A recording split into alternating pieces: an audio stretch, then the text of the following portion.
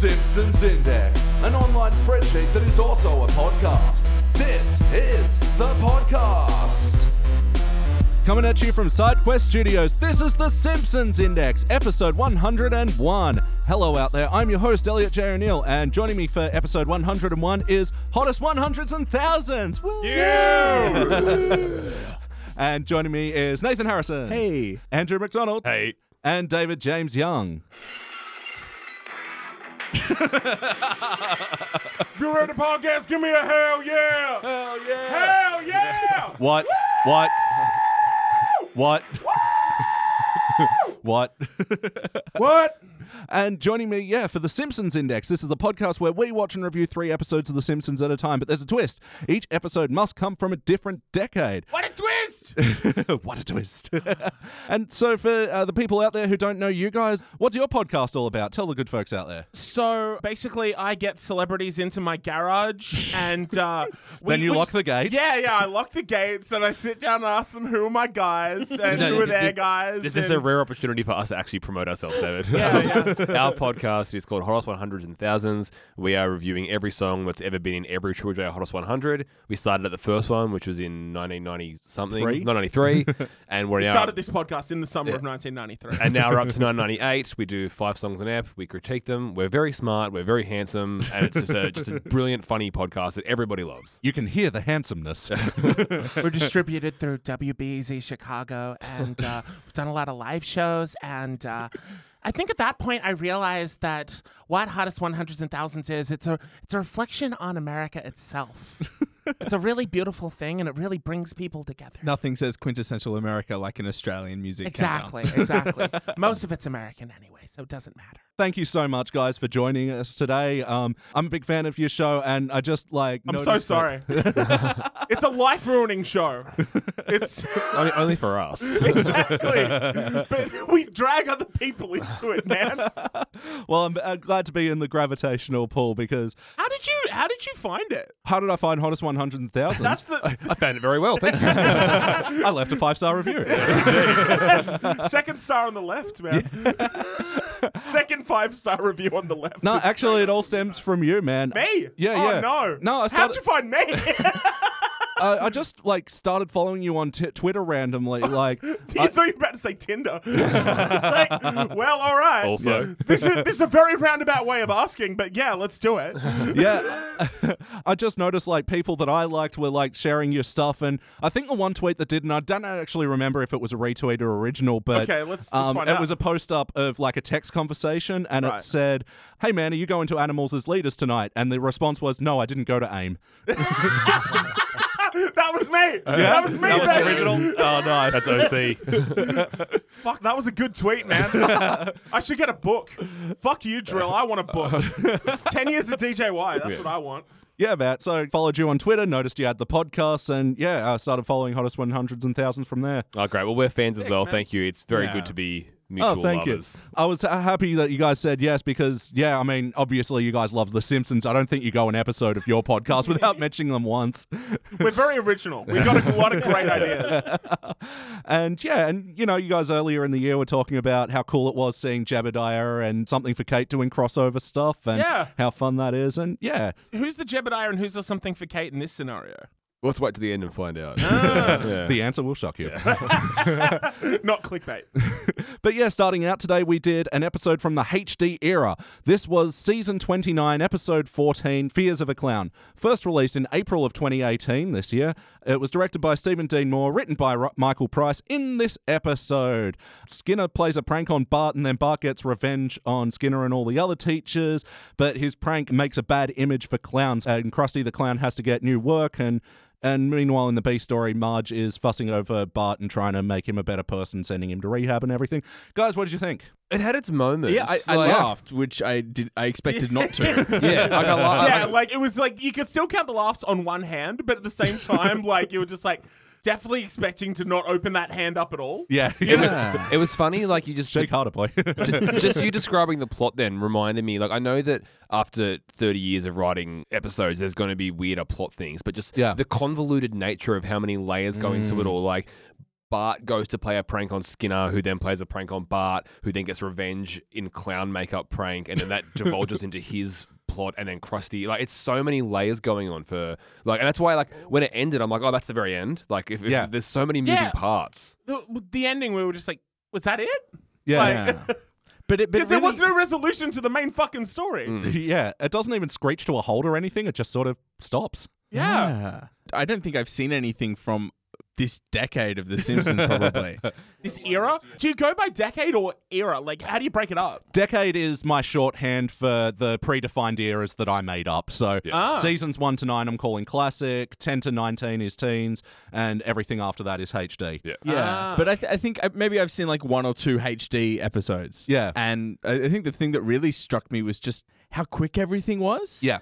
Like, they really try and pack in so many jokes and they're just... And so many moving plot points. Yeah. What was the we all had a good laugh at one. Willie and the lawnmower. Really very funny. That was a good line. Yeah, it's just like, I took the blades out of your lawnmower. You've just been riding around. Yeah. That's very fucking funny. That really landed. Yeah, I like that's that. a good gag, right? Yeah. Like, I think we also all laughed at the Jeff Bezos joke just because it came out of nowhere. Yeah. Thank you, Jeff Bezos. It's like, what? It was one where I didn't like the setup, the whole, I went into Amazon, the store, not the river. Yeah. But then, the Jeff Bezos bit was it, yeah. Also, it just reminds me, like, I know that, like, we're all marching inexplicably towards the sweet embrace of death, but, like, man, Fucking Jesus Christ, man. Julie Kavner sounds old now, man. Yeah. Like, Marge's voice is, like, that's got to be a strain on the goddamn vocal cords for this 30 many years of doing that. Yeah. we were saying she's done more growling than, like, most death metal vocalists, like professionals. Like, Give her a rest. yeah, or a lozenge. Come to the dark side, Homer. I just think they're neat. Very little Homer as well. Yeah. Very little Homer in that ep. Yeah, he pretty much said boys will be boys 4 times, and that was his entire presence. Very And weird. like, is that a... is this satire? Like, Are they getting on board the sticky fingers? oh no! That- Did Stella Donnelly write this episode? Like, what's the deal? Yeah, we'll hook into the questionnaire now. We'll start with you, Nathan. For better or worse, what is a moment from this episode that stands out to you? I mean, the lawnmower thing was good. And it was cool to see the director back. Llewellyn Sinclair. Llewellyn Sinclair. John Lovitz, yeah? Yeah, John Yes, sir. Lovitz. Yeah, I mean, Streetcar Named Marge is one of my favorite episodes. Oh, so yeah. it's great to have that back. And as much as a lot of that plot rehashed kind of Streetcar Named Marge in a lot of ways, it was still fun. And as like a theater guy, I appreciated... Yeah, I thought being the thespian of the group, you might enjoy this one. I like making fun of Death of a Salesman. It's pretty good. The funny thing is, the other week we reviewed Burns Baby Burns, and in that they walk into Burns' playroom, which turns out to be 2 guys doing acting, and one of them goes, "A man's not a bit of fruit!" I didn't know that was from Death of a Salesman. One of the panelists asked me, "Oh, what play is that from?" And I'm like, it's the sequel to Death of a Salesman. Death of a Salesman 2, Electric Boogaloo. or something. Sail harder. Yeah. I had no idea. The one fucking play I was aware of was what they were referencing. But, I mean, Llewellyn, like, it was nice to see him back, but they didn't really give him that much, I didn't think. No. But this is like similar to like when they bring back these classic characters who you have a huge affinity for the originals. That was like in the Simpsons movie when the guy who voiced the villain is the same guy who voiced... It's Albert Brooks, right? Yeah. Hank Hank Scorpio. Yeah, Hank Scorpio. And I was like, I kept being fearful that like if this turns out to be Hank Scorpio ruining the legacy of the perfect one-off character. Oh, imagine if he pulled off the That's mask. exactly what I was thinking was going to happen. Oh. Yeah. But yeah, I'm sorry. That's the thing. Like with Llewellyn being back, it's good because it reminded me how much I love Streetcar Named Marge. But like, But, I mean, he's nothing without his counterpart. I forgot his sister's name, but the Ayn Rand School for Tots. Oh, yeah. I am a leech. How about you, Andrew? What's a moment from this episode that stands out to you, for better or worse? Like what I think stood out in a weird way was how, like, as much as there was so much going on, but the ending of every scene seemed to drag on. I'm thinking particularly the moment where Bart put the thumbtacks on the thing and like weirdly egregious ass shots of Marge. Yeah. Like, what is this? I was like, I remember like She thick, though. it reminded me, yeah, she's looking like a snack, but Sounding like a broken down tractor. but looking like a snack. God damn. it reminded me of like Tarantino foot shots. Like I was like, dude, steady on, man. Come on, director. Like, Wiggle your Marge big saying the butt. N-word 2020. Oh, Jesus. but that stood out for me. And like, how long are they going to keep this on for? And they kept it on. Yeah. And then that bit finished with Bart sitting on, and it was just like, that's surely the easiest Yeah. way to I don't know. And also, that reminded me of the one, the one where Marge is the substitute teacher? Yeah. And Bart did the exact same prank. They're just Yeah. rehashing Yeah. the same plots. Yeah. They forgot what they wrote, man. Krusty has done serious things before. Yeah. Yeah, that's right. When Yeah. he did the whole like Bill Hicks sort of style stand up. yeah. Don't you hate pants? Yeah. Also, is there a labor crisis in America today? Yeah. And when you're subbed for an extended raga by Ravi Shankar. Shankar, groovy man. How about you, Deej? What's a moment from this episode that stands out to you for better or worse? Really specific niche music jokes that only fucking weirdos like me will get. So Skinner gets up and he says, I've just completed my Sgt. Pepper's after years of Back Off Boogaloos. What's that? I don't get that. That I'm about to tell you. Back Off Boogaloo is a solo single by Ringo Starr. Almost choked on my no head. shit. Man. Yeah. I don't know if you have the licensing, but drop that in like underneath. It's not a great song. It's not a great song. But like, it's a very specifically niche reference to a Ringo Starr solo song. Ringo never had a hit. Like, George Harrison had Mind Set on You, Lennon had Imagine, Paul McCartney had, Maybe I'm Amazed, like 40 billion other fucking hits. But like, Ringo never had like a solo big hit that everyone knows. Like, No, I remember being in the CD shop with my brother and we're looking through stuff. We see the best of Ringo Starr and I'm like showing him and I'm like, what is it? And he's like, Octopus's Garden and Thomas the Tank Engine. yeah. Da-da-da-da-da-da. I've been out the back with Betty having a good hard shunt. Also, his appearance in The Simpsons could be on that. Forgive the lateness of my reply. Yeah. God damn. We do have hamburgers and french fries in England, but we call french fries chips. Classic. So that was one I'm just like, no one's going to fucking get that. Like, why did you put that in here? The very elaborate OK Go joke was really weird. Like, in 2018, the year of our Lord, 2018, like, make that joke like 10 years ago when Here It Goes Again was like fucking going bunter. Like, fair play. They here. actually did do that, and like they were like walking past a gym, and like Renier Wolfcastle and Duffman are doing the whole treadmill. Oh, bit. the routine. Yeah, right. It's very on the nose. So they have forgotten what they've written, but they just decided to get OK Go in for some reason. Well, they made the joke about themselves, which Yeah. shows that it's taken 10 years for them to be ready to laugh at themselves. Yeah, what was that? Oh, without our music videos, they'll have to judge us on our music. We're doomed. Yeah. And they really are. Yeah. It's not great, Bob. It's really not. It's so funny finding people who are diehard OK Go fans. Like, no, it's actually just great music. Nah, it's sick, dude. They're on YouTube? They're signed that to was such YouTube Red. A huge setup for Yeah. Yeah, this weird fucking... Who's making clown jokes as well in 2018? Like, Yeah. wasn't the clown thing like 2 years ago? Well, I'm going to say that is actually the moment of the story that stood out to me is like, okay, first of all, yeah, the clown thing, people like generally are scared of clowns. Like for a year when I was like 19, I worked as a clown. I can tell you firsthand, people were fucking scared of me. Yeah, fair. Yeah, so like they didn't really need to set that up. And yeah, the convoluted setup at the start where it was like, oh, there's a secret, Skinner's retiring, oh, spread it round. And then that ended up being nothing. 'cause- Yeah, I forgot about that bit even. There's so many moving parts at the beginning. Like, what if Martin had kept the secret? Yeah. Like, that... I don't but get it was man. Skinner's Batman gambit that he knew Martin wouldn't keep it. I did like the bit where, and it was frustrating that Skinner retiring was breezed through so quickly because it kind of gave away that it wasn't real. Yeah. Oh, definitely. If Skinner was going to retire, that's the A plot, that's not the opening setup. But I did like when he got the one key in the bag and threw it in the bin of missed keys. That was a good bit. There's actually a bit in a recent episode which I love where Lisa finds a bunch of keys for the school and she finds banned books, BANNED, and then banned books for the school band, and then banned books. Some of the dirtiest marching band formations you can ever see. Oh, my Lord. I love a similar the book joke from where it's like the only books we have are the ones that have been banned in other schools. The kids have got to learn about tech wars sooner or later. I didn't know until we reviewed that episode. That's by Shatner. Dude, I've read that book. I've read multiple Shatner novels. I've read his autobiography. I That was haven't, pretty good. Yeah. Wow. So play count. How many times before today have you seen this episode? 0. 0. 0. Yeah, this is Call only the police.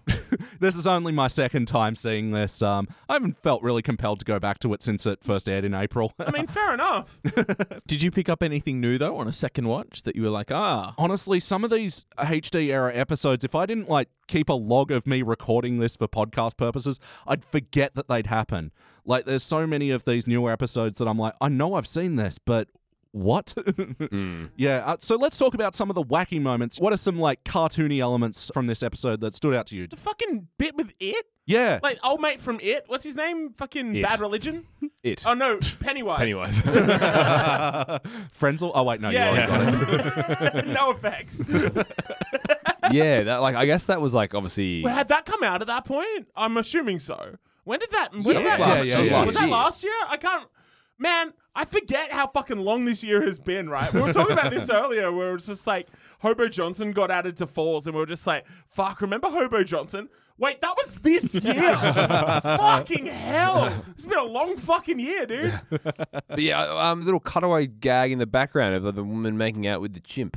Like, What? yeah, it was just. I missed that. Yeah, exactly. It was a real small moment within the background of the play. Just like, okay, right, let's chuck that in there as a visual gag kind of thing. Like, obviously, if you're talking about clowns and them being scary, Yeah. you include Pennywise. But like, yeah, that felt weird, I guess. And weirdly, like, that movie was recent, but not recent enough to be like, we're making a topical reference. And that's the Yeah. same with, Yeah, like, like get it? Get when it? all those clown things were happening 2 years ago. Like, Oh, yeah, that's right. because when that happened, I was like, oh, is this when this episode came out? But no, they just are responding to the news a couple of years late. Yeah. Maybe?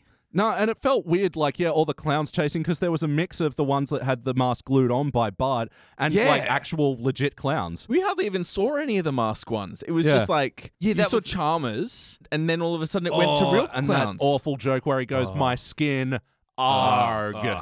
Yeah, that's like, Go because fuck yourself. I remember that there was a point like in the older ones where they made fun of catchphrasery as a joke, right? And now it's like he's got to say Skinner or it's Yeah. not him. Yeah. Oh, you know what was terrible? Here and we I go. forgot about it, and that was nice until now. Ralph's rap. That was a piece of piss, man. That was not good.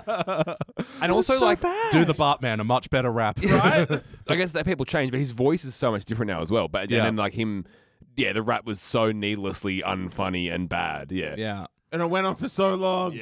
But yeah, I mean, Fuck. there's something like I like charming that he drops the rhyme and starts talking about karate or whatever, but also you've got to take such a long road to get there. Yeah, it's not worth the time. Yeah, I did like Skinner's response. Kind of derivative to rhyme karate with karate. As a music critic. Oh, I liked the animation of Homer eating the courthouse burrito. Oh, yeah, It yeah. was nice. And then when he finished, I can't remember what he did with the wrapper or something, but it was just like that. Yeah. That felt like nice detail. Also, just the idea of like the fact they've gone there so often that Bart knows that we get there before 8, we get those courthouse burritos. They are good burritos, Marge. Yeah. But like as far as cartoony elements, I don't think this episode was really going for it. Anything to do with the play, like how Krusty started bashing himself with the hammer and that's how he got back into comedy? Like how That do whole, that whole thing was a fucking shit show, dude. yeah. I didn't get into that shit at all. It wasn't very compelling, was it? No, like we've done this before, man. Like we did the whole thing with his daddy issues, and that's a fucking great episode. Yeah. And even the one where he fucking turns into Bill Hicks, that's a pretty good episode too. But this is just like, oh, you're just rehashing the same shit again, huh? All right. Yeah, Well, even good sort on of you. him having like being haunted by his demons, I don't really felt like they lent into it enough. Also, No. I think there's a problem with when shows or movies rely on there being like in-universe great humor or in-universe great songs, something like that. Like, because The Simpsons has funny jokes, but they're not in-universe funny. They're funny to the viewer. And then, like, the idea of Krusty being very funny by hitting himself with a hammer and everyone goes fucking wild, and then he does that dumb song, which was not Yeah. funny, which is not funny to a viewer, but was funny in universe. I'm like, that was your comeback moment? Like, doing the awful song and dance, stuff like that. Like, and the audience love it, and there's no humor for the viewer there, though. I think that's just a Yeah. difficult moment of like contextuality, but like, yeah, no, fail on that ending, I reckon. And a missed opportunity, like Streetcar is great, and everything you see in the show is amazing. Stop the Planet of the Apes, I Want to Get Off, which you talked about really recently. Yep. Like, that's incredible. Yeah. All the work they do there. And then we didn't get to enjoy any of this second-rate hack copy of Death of a Salesman, Because which that is could be funny. It's a funny idea to make a hacky version of Death of a Salesman. That's Yeah, it, right? I did like the title, The Salesman's Very Bad Day. I like that Yeah. as well. And calling him Willie Salesman is very funny. Salesman. It's a good setup of this, like, we're trying to avoid the right, so Yeah. it's just going to be this really no-frills version that you can barely recognize, and then they didn't do it. No, like, yeah, a man is not a piece of vegetable. Yeah. That only pays out if you're dramatic pause. Dead. Like there's more to plumb there, right? Yeah. You can dig that well a lot deeper than just the lies they did. Yeah, it's weirdly for me to say this, but yeah, it's a shame it wasn't wackier. And the heart of the episode, what do you guys think of like the emotional core of this? I didn't. Unresolved. I didn't buy it. Like whatever Marge was going through seemed forced and arbitrary, and and they didn't resolve it. they didn't resolve it. And like the idea of like if you were a parent, the idea of if you have this conflict of sending your child to a juvenile hall style thing for 28 days would be a huge conflict. But then he gets there, and the first thing we see of him is him with Marge, and then they leave. Yeah, and then all of a sudden the next scene with him is him, okay, now time for my last step. And it's like, what about steps 1 through 11? Yeah, Come on. What steps did you take apart from giving your mum a hug? You're not. The whole point of steps is you're not meant to skip them. But from a narrative perspective too, like if you're gonna introduce that idea, show it. Yeah. But also, they also forget that Bart only did this because he was being harassed by his teachers. Yeah, that was the thing, right? Yeah, also, I actually do think it was kind of funny, the idea of just pouring honey into someone's eyes and then covering them. That was fucked up. And then chucking birdseed on them as your principal, doing that to you. And it was just like, you got pranked. Not like this not mold, man. Like, not wretched child abuse. That's kind of funny. shit. Yeah. But yeah, and it didn't even end there. They pulled up in the car while he was in the treehouse and fucking bombarded him. Yeah. Also, that's another thing I like. The bombardment guy. Yeah. I know it's a late introduction. What was the first time he was in there? It was like season 12 or 13 or something, wasn't it? Yeah, it was one of the teens. Yeah. It's like, it's funny to go, bombardment, and throw a ball at someone. That is funny. That felt like every PE teacher to me. Yeah. Yeah. So yeah, as far as Heart goes as well, the fact that like it ends with Bart doing this prank and Marge being pissed at him and then nothing else after that is bizarre. So disappointing. And like Homer running back into the bathroom. Yeah.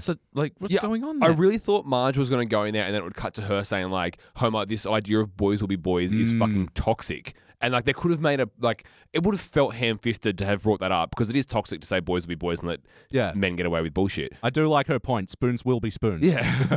It will, fair is fair theorem. Yeah. The idea that it's like something that they could have done, maybe they could have made a non-subtle point about the toxic idea of boys will be boys, and then she just walks off, and then it's the Krusty show. Okay. Yeah. So Bart just is pranking again? Like, have they dialed up his Dennis the Menace thing over the last 2 decades, or was this a spike? Oh man, totally.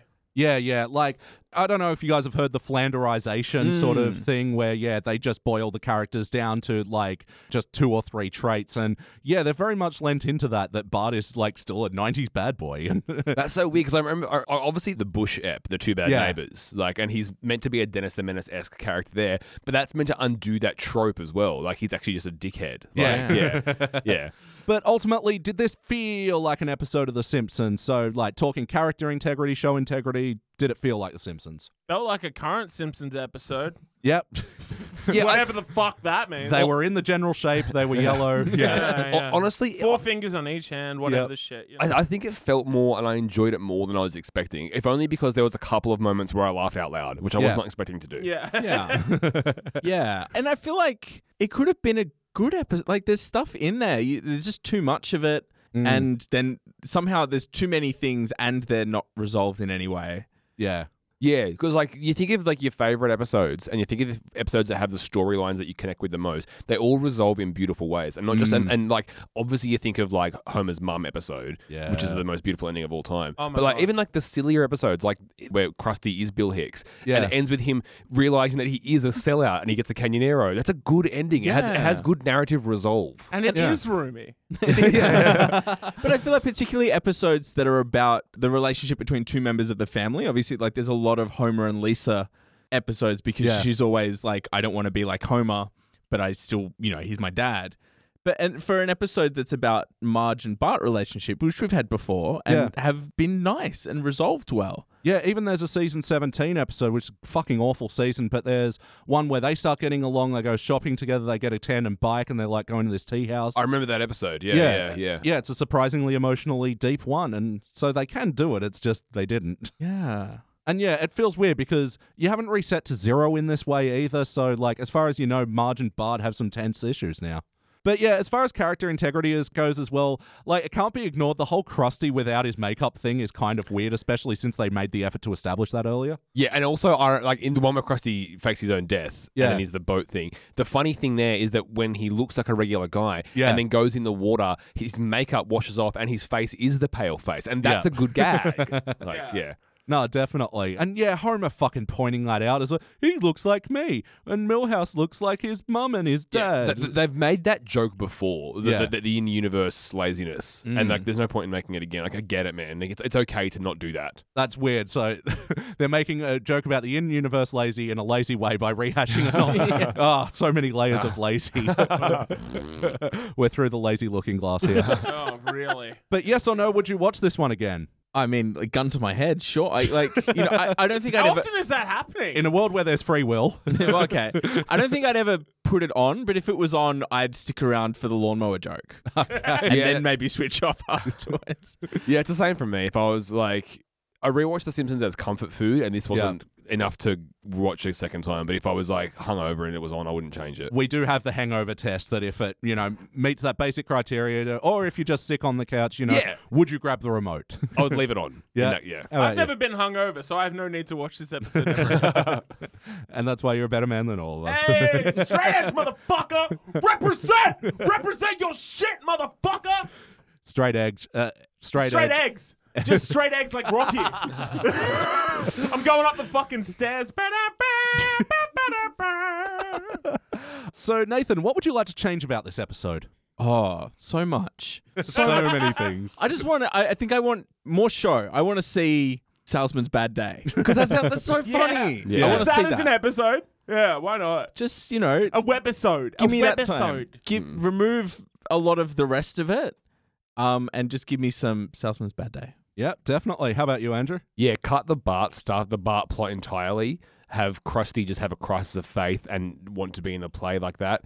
And then you can play with that more so and not have to deal with the awkwardness of Bart having to get a revenge prank, go to rehabilitation, come back, start pranking again, and have Marge's remorse butt. over that. Yeah, Marge's ass. Gratuitous Can we get shot. a whole half hour of that ass?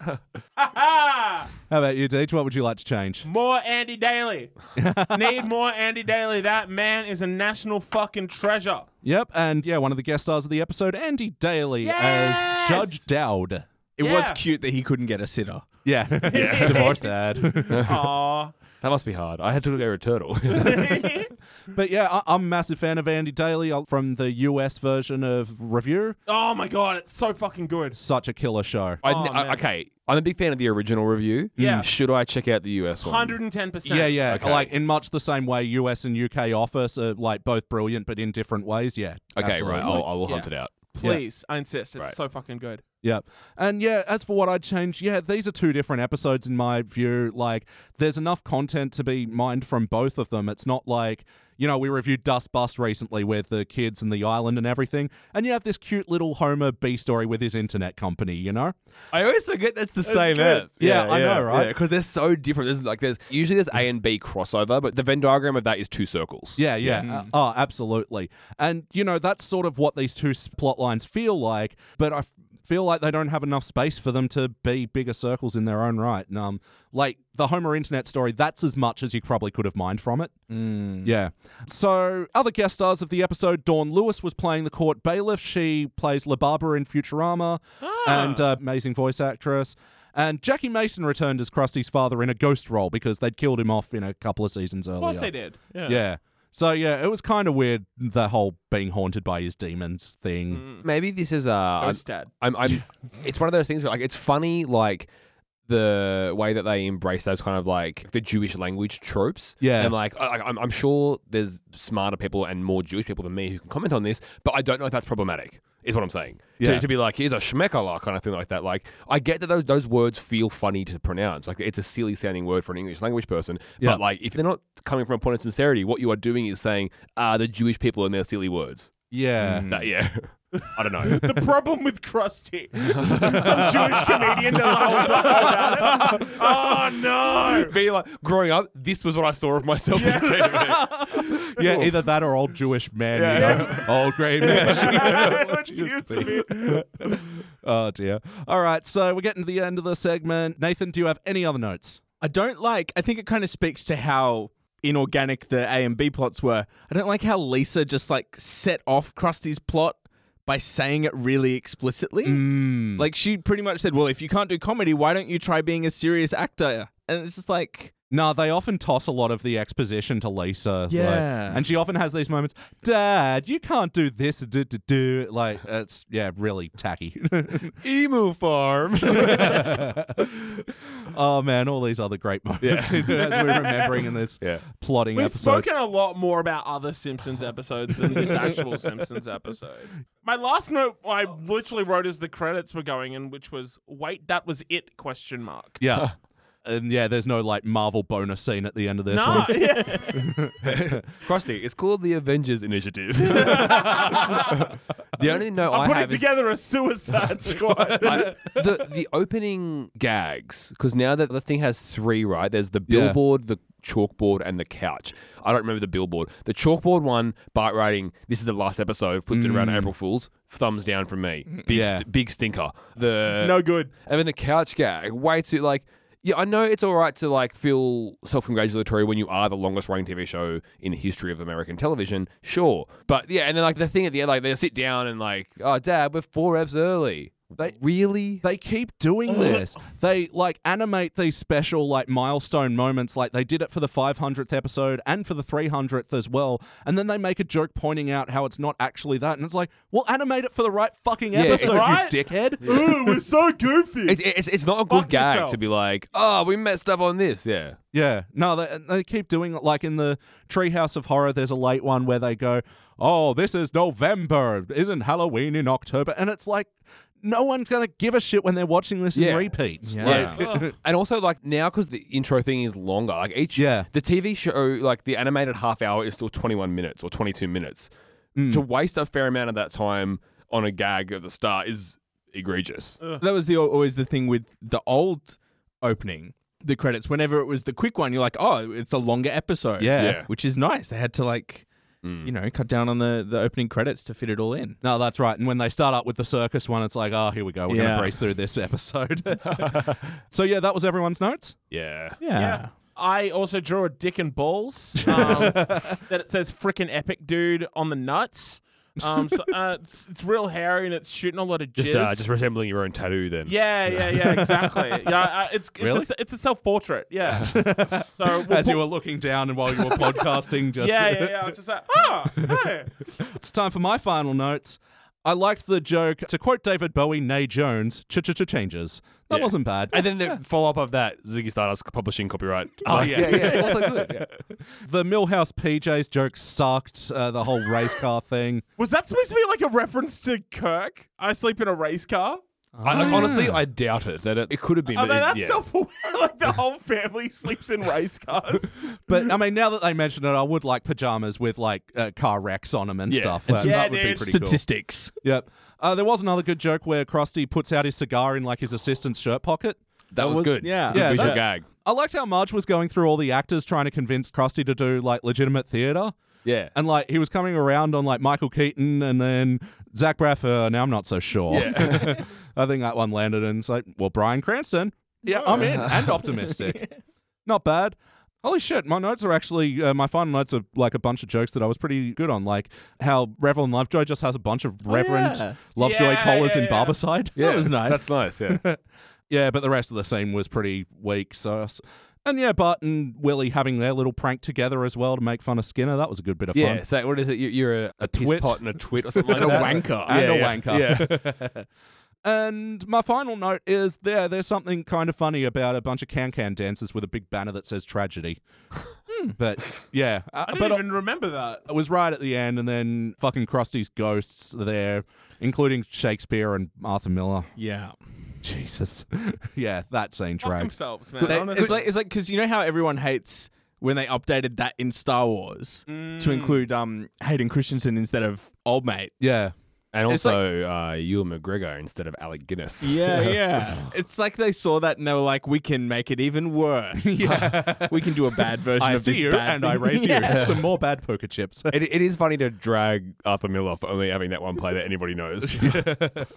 All right, it is time to rank this thing.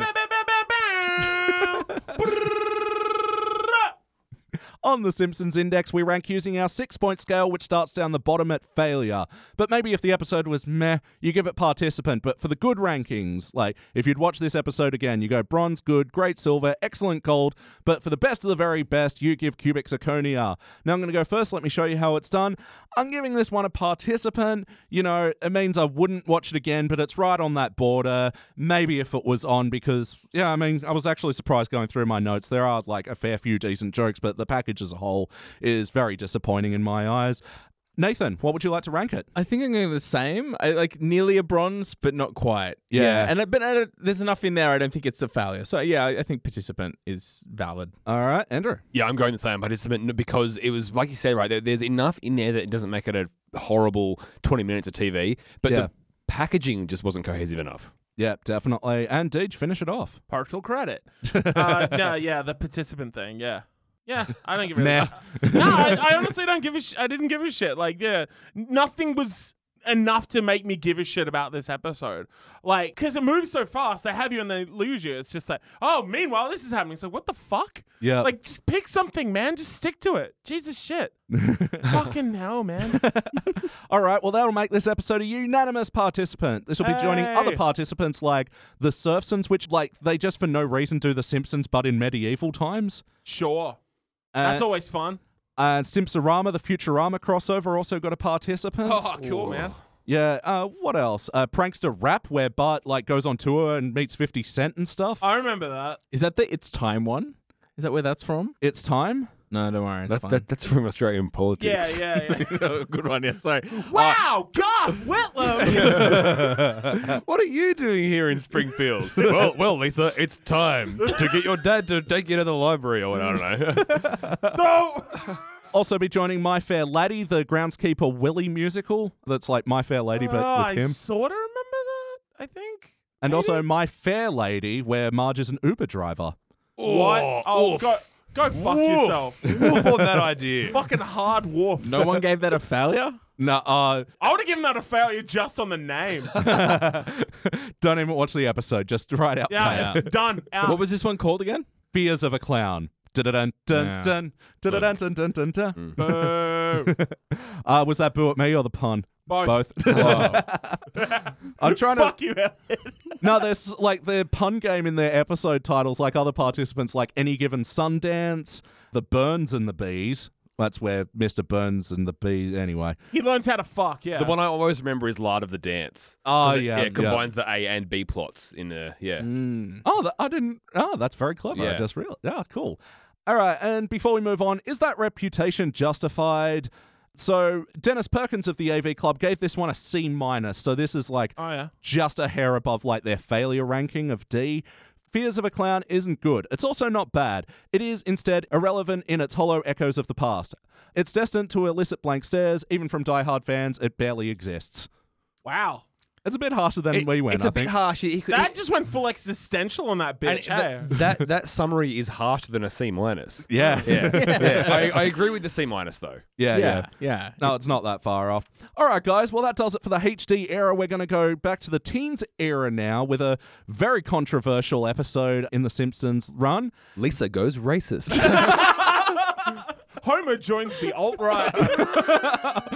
Oh, you know, there is an episode where he like becomes like a right-wing spokesman, and he's like the gravy boat hats or something, and he's like walking around with a gravy boat on his head. right. Kirk starts Gamergate. Gamers rise up! Yeah. Oh, it's all about ethics and journalism. I was just about to say that. God damn it, Elliot.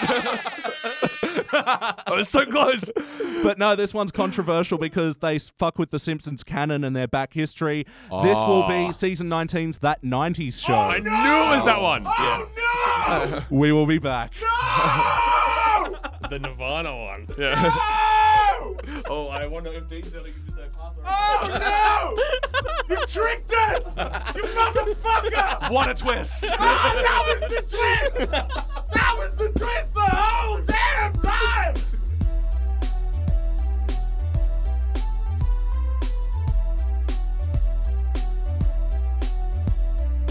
And we are back, and we just watched our Teens Era episode for today, which was Season 19, Episode 11, That 90s Show. First released in January of '08, it was directed by Mark Kirtland, written by Matt Selman.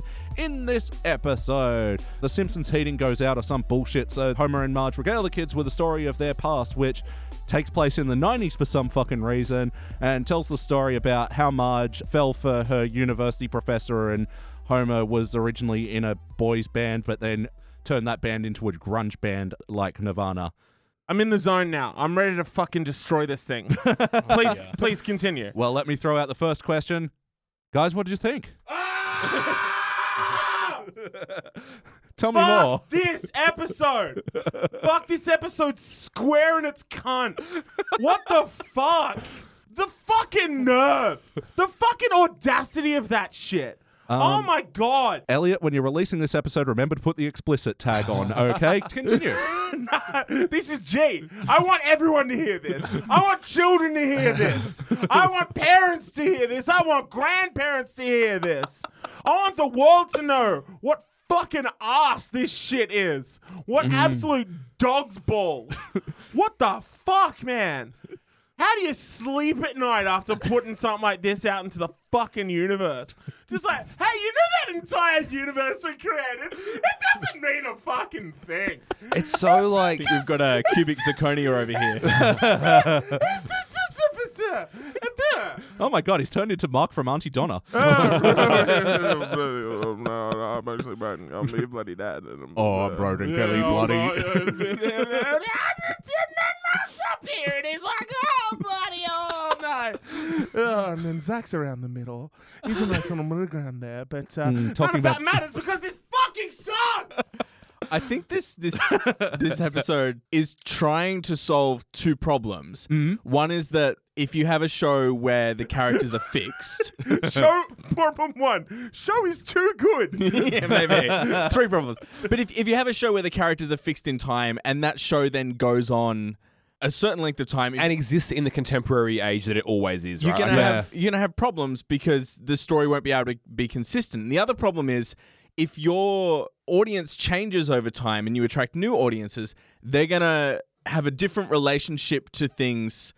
Like, kids watching that episode have a different relationship to the content that it's referring to. Yeah. Because for them, it's a historical thing, whereas people of our age, it's closer to we're experienced that at the time. And so I think this episode is trying to solve those two problems, and not to editorialize too early, but it obviously does it very badly. See, but the thing is, like I know that everybody knows who Nirvana is. If you know about music at all, you probably know Nirvana. Yeah. But like, you'd have to have at least some knowledge of grunge music to appreciate what that episode's trying to do. So that means you probably know the 90s well enough to also know the Simpsons in the 90s. Yeah. Like, and that thing that happened.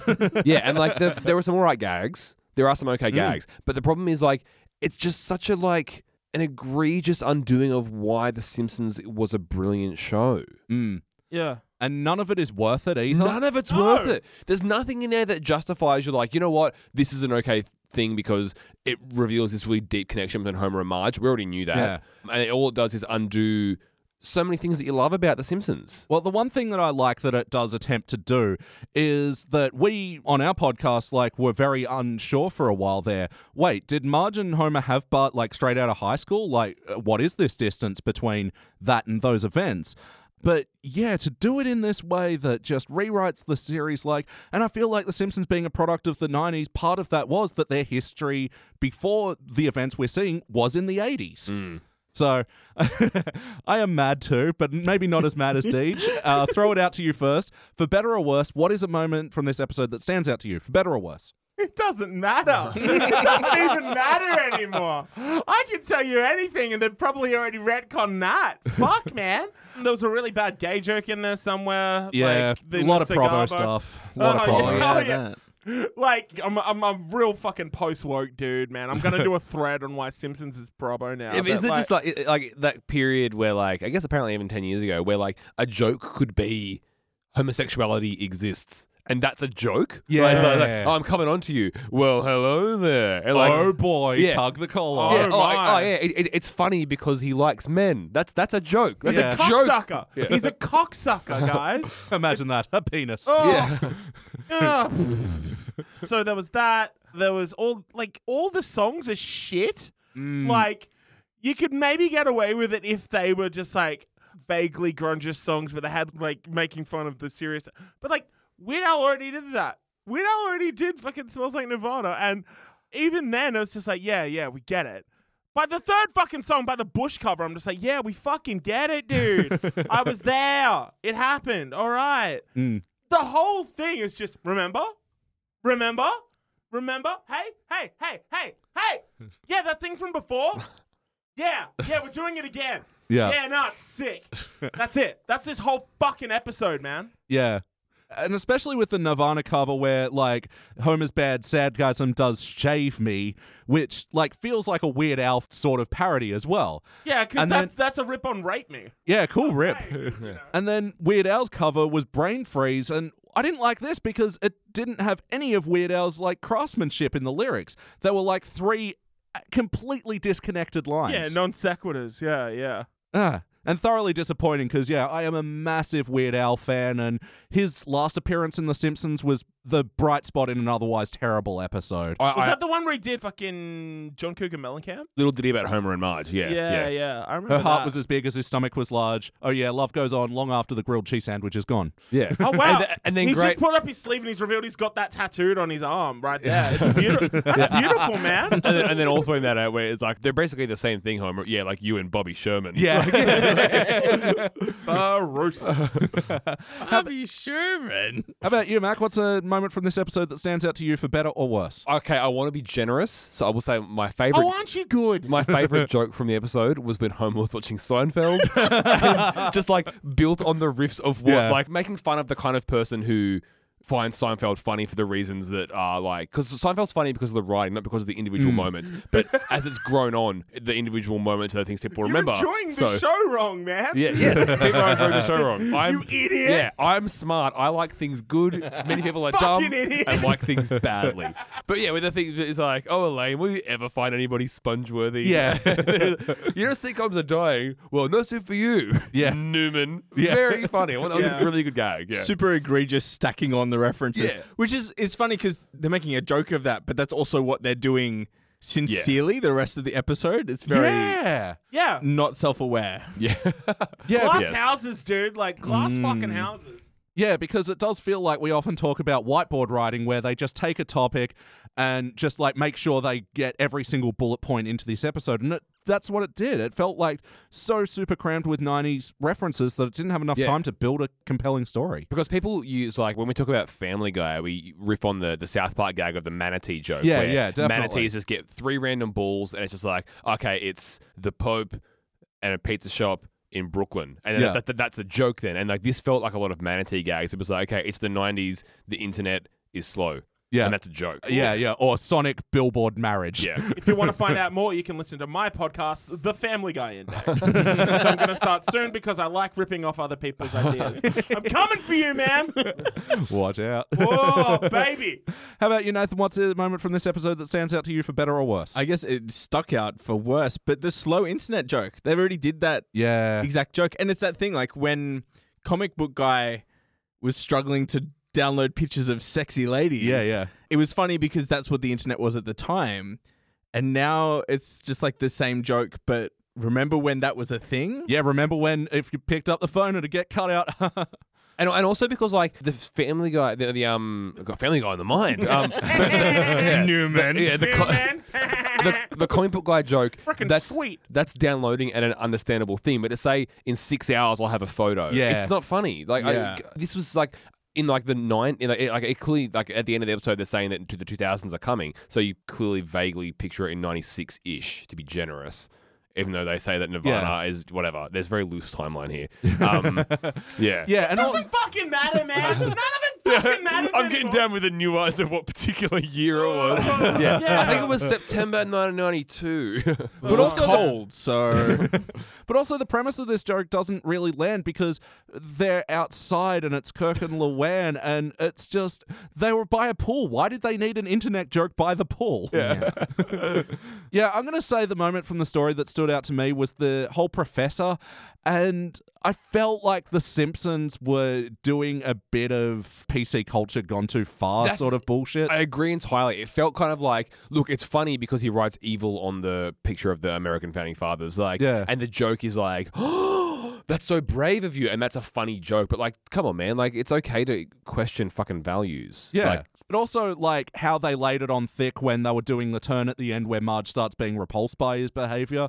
Like, he was really leaning into the tropes when, I don't know, kind of before he was, like, almost making compelling arguments. Yeah, it very quickly turned into like a straw man. Sort of like just to get the story job done. We all know those fucking dudes. We all know so many fucking fake woke dudes. But where it's like, just like you dig a little bit deeper and they're just fucking labor shills. Yeah, but like in the thing where like watching the football, it's like, this is genocide. Oh, because it was the Patriots and the Indians. Yeah, not good. Oh, yeah, and then when he does the Native American chant while holding up the dream catch, it's just, Professor Probo right here. Yeah, right? Fucking Professor Probo. Thread, guys. Yeah. The woke professor is cancelled, and that's the T. And that's the T, sis. The woke professor. I can't tell Eddie Murphy and Eddie Murphy is the woke professor. Played a guy in a fat suit that's also in whiteface. I mean, gender's a social construct. Coming this summer. So play count. How many times before today do you think you've seen this episode? We'll start over here. Once. And never again. Half, maybe. I don't think I've seen the whole thing before. Yeah, I've seen it twice or three times. Yeah, this episode it repulses the Simpsons fan in me. Why have you seen it so many times? I've seen a lot of these bad episodes so many times. It's a funny kind of like, because this one is so controversial for undoing the canon in so many ways that it's almost like a must watch if you're a Simpsons fan. Yeah. It's kind of like, I think a lot of Simpsons fans who love the show and love the craft of the show will watch this one, like, even if they're not contemporary fans, as a hate watch. It's just like, okay, we've got to check out the bad one. Yeah, definitely. Like, much in the same way that the Lady Gaga episode. I was going to say the same thing. Because it's a horrible piece of shit that I don't wish on my worst enemy, but also, dude, I'm right here. Oh wait, no, you were talking about the episode. It's okay. And there's also another one where Bart gets his art teacher pregnant with voodoo, and they just like accept in universe that wait. Yep. Hold the fuck up. What? Everyone in Springfield accepts the power of voodoo and the existence of voodoo, and it's never come into question, and it's absolutely real, apparently. Maybe this episode wasn't so bad. Wow. Yeah. It gets worse. That's a big wolf. And that episode ends with Homer and Bart trying to get a horse to fuck another horse with a Les Miserables parody. That is a big wolf, man. That's not even all the plot points. I'm being concise here. Why didn't you show us that? To think this show also has Streetcar Named Marge. Yeah. You only move twice, and then you also have these. It's a fascinating 30-year history, I've got to say. True, yeah. But I mean, most of the bad episodes fall under the participant sort of ranking where it's like, it wasn't good, but it wasn't memorable either. And these sort of hate watch ones, like, they become all that more compelling in a way. Yeah. Like, our list of failures is actually kind of an interesting list. It's like anything, right? You'd way rather listen to the world's worst song than you would a crappy song. Like, I watch a lot of bad movies on purpose, like shitty films. I love shitty films. I'd way rather watch like something from the 50s that someone made in a shoestring budget that's a piece of crap than I would just like, oh, it's a pretty crappy Michael Bay movie. Like, you want to watch the worst, and this is one of the worst. No, absolutely. And that's when, like, I love moments in your podcast, like when Def FX is playing, I'm like, oh, here we go. Oh, boy. Wait, what was the name again? Def F... I'll have to check him out. I feel like they have a swinging beat. Oh, that fucking one where she's like, woo-hoo. Like, No, that was Blur, actually. It was a cover. Woohoo. It's just about the woohoo. Yeah. So let's talk about some of the wackiness in this episode. How are the cartoony elements? Wacky Al Yankovic. Yeah. Oh, man. Yeah, that was, I guess, like, for all its weirdness of the plot, it was kind of played straight in reality, I guess. Yeah. The wackiness, I like the professor doing wheelies and bouncing around on his bike. Obviously, that was kind of wacky. Yeah. Like, and distractingly wacky. And like, just like, I mean, they pushed the joke too far a lot, but like, it was enough of a gag when he got in that kind of bike. yeah, that's a gag. That's fine. Then he was like, to the faculty. And it's like, oh. And then he just bounced around in the background. It's like, what are you... Also, I've been watching this show for a long time. I know Marge as a character pretty well. I refuse to think she would be horny for a guy on a bike like that. that. Not my Marge. What are they Hashtag called? not my Marge. What reclining bikes or some shit? Like, Yeah, they look Yeah. like what's the name of the? I Didn't need one. Yeah, obviously. A and B. I can't remember the specific name. Yeah, being in the kind of guy who rides that bike is a good enough joke. Recumbent Yeah. bike. A recumbent bike is It the exists. Yeah, without him bouncing around doing wheelies and hoppies and stuff. Yeah. Well, also, they're giving plot exposition in the main scene, which, like, if they've got that going on in the background, their thinking is that this isn't compelling enough to not have some sort of joke happening in the back. And Yeah. it's disappointing in that way, too. Maybe they think it's going to go over people's heads because it's so smart. Also, the framing device with they're too cold kind of thing. Yeah. I've never pictured the Simpsons house to be a place that's icy cold. At the start, that kind of threw me. I'm like I know that like the joke is that they are better off than they should be. Like with the Frank Grimes thing. Yeah. Like, Yeah, you got yeah. 2 cars and you've been to outer space. Never been. Yeah. Yeah. Like the joke isn't that like they're freezing cold where they're right in front of a fire. Yeah. I don't know. That did throw me for a little bit. And then they're like, oh no, it's my memories box, and it tips open. Very Yeah. clumsy way to start. Very clumsy handling of a box. Pick that shit up. Like, come on. It is like a metaphor for the episode. They just they had this box that they were gently bringing over and then just spilled a bunch of memory bullshit. Whoops. Yeah. And I was sort of like the whole Homer's band thing. I'm kind of disappointed that didn't lean into that a bit more because Homer gets the job at the laser tag, and I feel like this took time away from potentially more Homer's band storyline. It was so weird, like Yeah, where does that fit in with the B sharps? obviously, Yeah. that's the thing. This undoes the B sharps. But also, I did like Homer, Lenny, Carl, Lou the cop. That was all right. They needed a fourth. yeah. Actually, I didn't mind their little cover of like Boys to Men, I'll Make Love to You, but Yeah. it's like all about respect and giving girl back rubs and whatever. I'll make rub to you. It's not bad, yeah. Oh. What are the fucking odds that Homer's been in 2 bands with completely different members of the greater Springfield universe? Yeah. Like, you'd figure the music community would be relatively small. He'd be a local legend. Yeah, right? Oh, you know that guy that won a Grammy in his barbershop quartet band and later went on to invent grunge? Yeah, he works at the nuclear power plant. Yeah. It would have happened the other way around because Bart and Lisa were born in the Oh, B yeah. sharps. God damn it. So yeah, first he was in a barbershop quartet band that turned into a grunge band, and then he went back to barbershop. A different barbershop In like the band. early 2000s, I guess. Yeah. Barbershop was making a comeback around the same time as like Swing.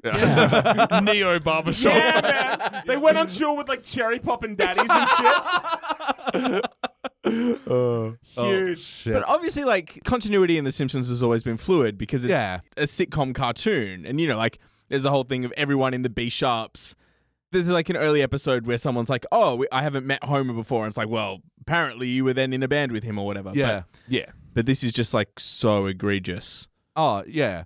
And the transformation just happens instantly, and also there's so much time in between you seeing his original incarnation of the band. Like, yeah, it's just, there's such a disconnect. But, I mean, in terms of wackiness as well, there was something I kind of liked about the crowd surfing joke where Snake goes in and then the they're car. lifting the cop car. Yeah, not bad, but also most of the sadgasm stuff, man, did not do it for me. No, God, no. Yeah. Yeah. Even though, as if anybody's listening to our podcast for seasoned times, you will know that we are Never heard of it. we're big Bush apologists. Oh, that's In right. every way. In every possible way. And- Every possible Bush. was right. Bush was right. Yeah. Yeah, and then to have them do the version of glycerine with margarine. And that's Yeah. the thing as well, right? I feel like if anybody's young enough to like this episode, they wouldn't recognize Bush's Glycerine. Yeah. That's a song that like dopey jocks and then music nerds remember because it's a particularly funny, egregious example of post-grunge music. Yeah, and then to man. have like that be the It also reference fucking point. whips ass. It whips That song- ass, obviously. That song rules. Yeah. It was But, actually really cool. I saw them by chance at like, it was either Big Day Out or Soundwave. And Bush. yeah. Oh, nice. And like they had like a pretty like spacey crowd, but the second Glycerine starts up, fucking people came from other stages. Yes. Like, it was amazing. Like just to not only watch the crowd double in size, but then to have everyone singing along. That was like magical. What was the band setup? Because the song's just him and a cello. Yeah. Yeah, they were doing like A band version. Yeah. Yeah. Yeah. It was mostly him and the guitar and then Yeah. the band comes in for the last chorus sort Yeah, of thing. nice. Don't let the days go by. Yeah, yeah. Very similar to Evanescence, My Immortal. Yeah. Another song that whips ass. Oh yeah. I fucking love Evanescence. I dude. actually did that for a singing exam when I was 17. In the Nice. original key? Which part did you do? Which what part?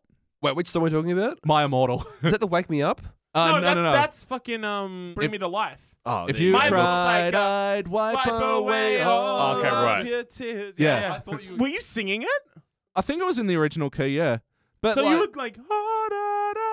I'm a Yeah. Barry singer, man. I was singing it in like Johnny Cash Oh, way. you're doing like a typo thing. When you cried, I thought you meant for a singing exam. You went, "Wake me up," and then just sat quiet. Wake me up. Can't wake up. Save me! And then just like the cartoon teacher has like a big First cartoon, prize. a big cartoon F on your thing. There's nothing inside.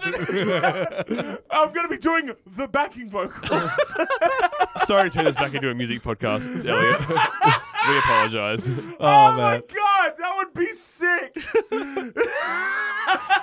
So in an episode about Homer and Marge diving into their relationship of the past, what did you guys think of the heart in this episode? There was no heart. Hackneyed. Yeah. Felt so insincere. This episode was heartless. How could you be so heartless? We never got to see any moments where people experienced something. The closest we got was on the beach, but that was bad. And it felt like it came out of nowhere. But like, we didn't see Homer have any moments where he became jaded with his success. He just described it. Yeah, exactly. They were very popular. Next scene, we saw Homer. He was lighting things on fire because he was sad. Yeah. And it's like, you got to give us that moment, you know? It's like the B Sharps when he wins the Grammy and kind of realizes he doesn't want that. Those moments are missing, and that's what's really important for an episode about a relationship between Homer and Marge. And also like the reconnection as well. At the end, it was really quickly done. Like, turns out that was insulin. Obviously, it's played for a gag. And then like he's in hospital, and then they're just like, "Oh, what did we miss? Did you stay together?" Like, yes, we did. Like, homies where the heart is. Compare that to the second Simpsons clip show one, which is the romance one. Obviously, clip shows are not great, but like the ending of that, where it's just like, after they get all jaded about their own personal romantic stories, Homer and Marge have their recollection of all the times they kissed. Yeah. And it's just like a 4-second montage of them kissing. And then together they kiss again and they gross the kids out. And that's a sincere family moment. And That it feels is so real. weird to say a clip show feels way more sincere than an actual episode. That is like... But it does, right? Speaks volumes. Yeah. If you buy the DVD, there's the whole montage of them rooting. And it's mad. It's so sick. We know what you came for. And if you put the subtitles on, it's got the stage directions. And it said, you see it go in. Oh, dear God. Yeah. Oh, but Marge had a fucking weird line. I can't wait for you to put your knowledge inside of me. Yeah. Ugh. Yeah. Yeah. Yeah, and I will say with the heart as well, like, I didn't buy Marge, like, falling for this guy No, either. yeah. That's the thing, right? Like, I was half joking when I said I can't say her being horny for someone like that. Yeah. But like, she's always shown, even though she's a caring mother, but she's an independent woman as well. Like in so many ways, she doesn't matter. Even when she's like arguing with people about like her role as a mother or her role as like in the flashbacks when she's like burning her bra and stuff like that. Yeah. Like she's always shown to be an independent person. I can't imagine the Marge that we've known for 20 years being the kind of person who's like, oh, this guy's talking about white supremacy. Oh my God, so dodo-eyes at him. right? Yeah. Especially because after The Way We Was, where we see, you know, the horribleness with Artie Ziff and how she ended up falling for Homer. Yeah. And this kind of undoes that because that was when she knew. And now she went back on it. And for this, Yeah, right? wasn't worth it. Decolonize me, daddy.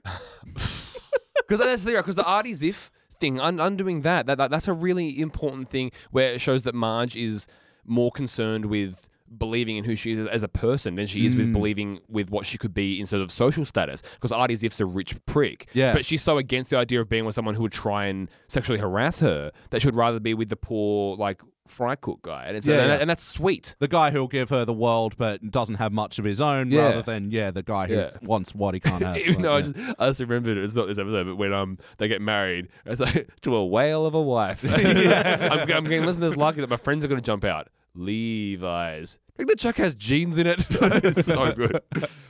Yeah, so this episode was pretty devoid of heart. and- Really lacking, and it should have been more. Yeah, definitely. But ultimately, did this feel like an episode of The Simpsons? No.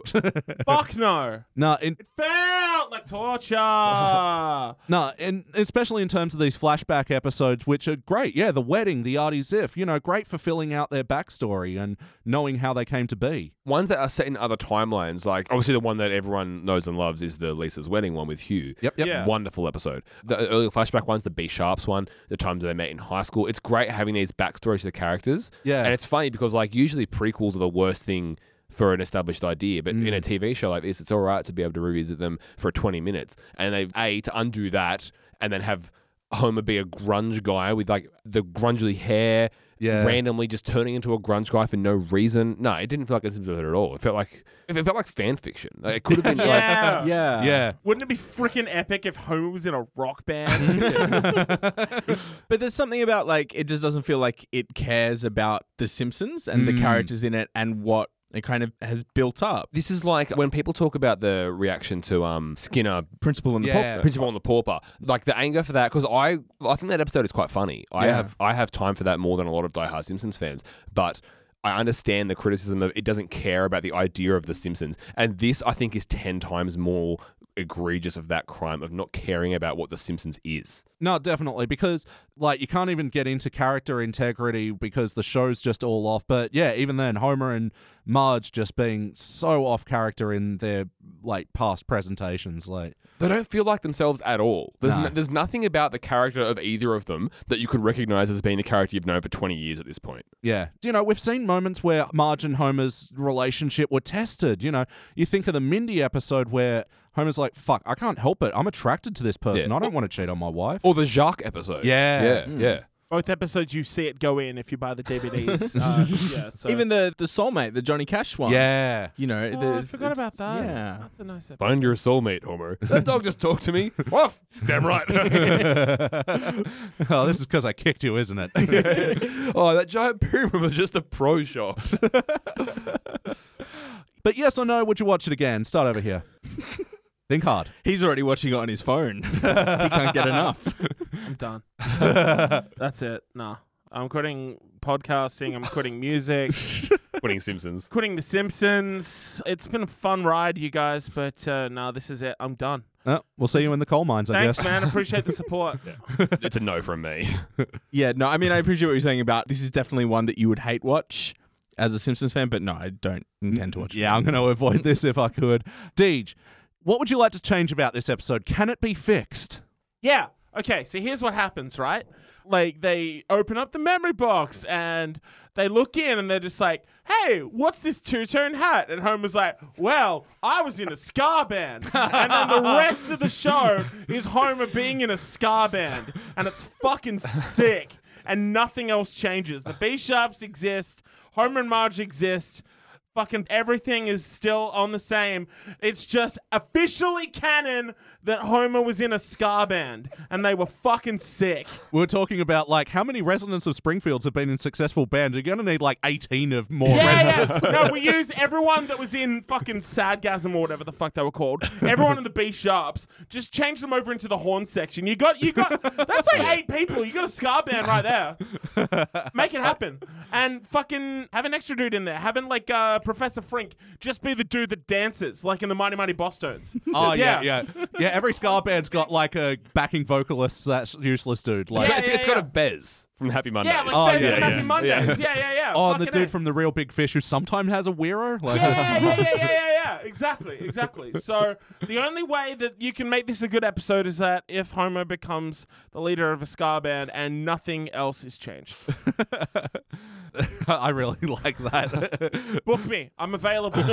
How about you, Mac? What would you like to change to fix this episode? I think if they were going to do a flashback episode that had the in-between time between when they got married and when they had Bart, what they should have done was go back and do a revisited moment of, like, pre-B Sharps. Keep the original canon in but don't be specific about the timeline. Don't make any 90s jokes. Just have it depicted in that kind of era where they were wearing bell bottoms and it's clearly meant to be the vague 80s, but you don't really reference that. Yeah. And you have them breaking up for a different reason and Homer is not in a band. Yeah. And that's the way I would think to do it. But even though it's a bold idea to revisit the early days of Homer and Marge 20 years into the show. So it's really tricky to solve if it's solvable at all. Yeah, Nathan?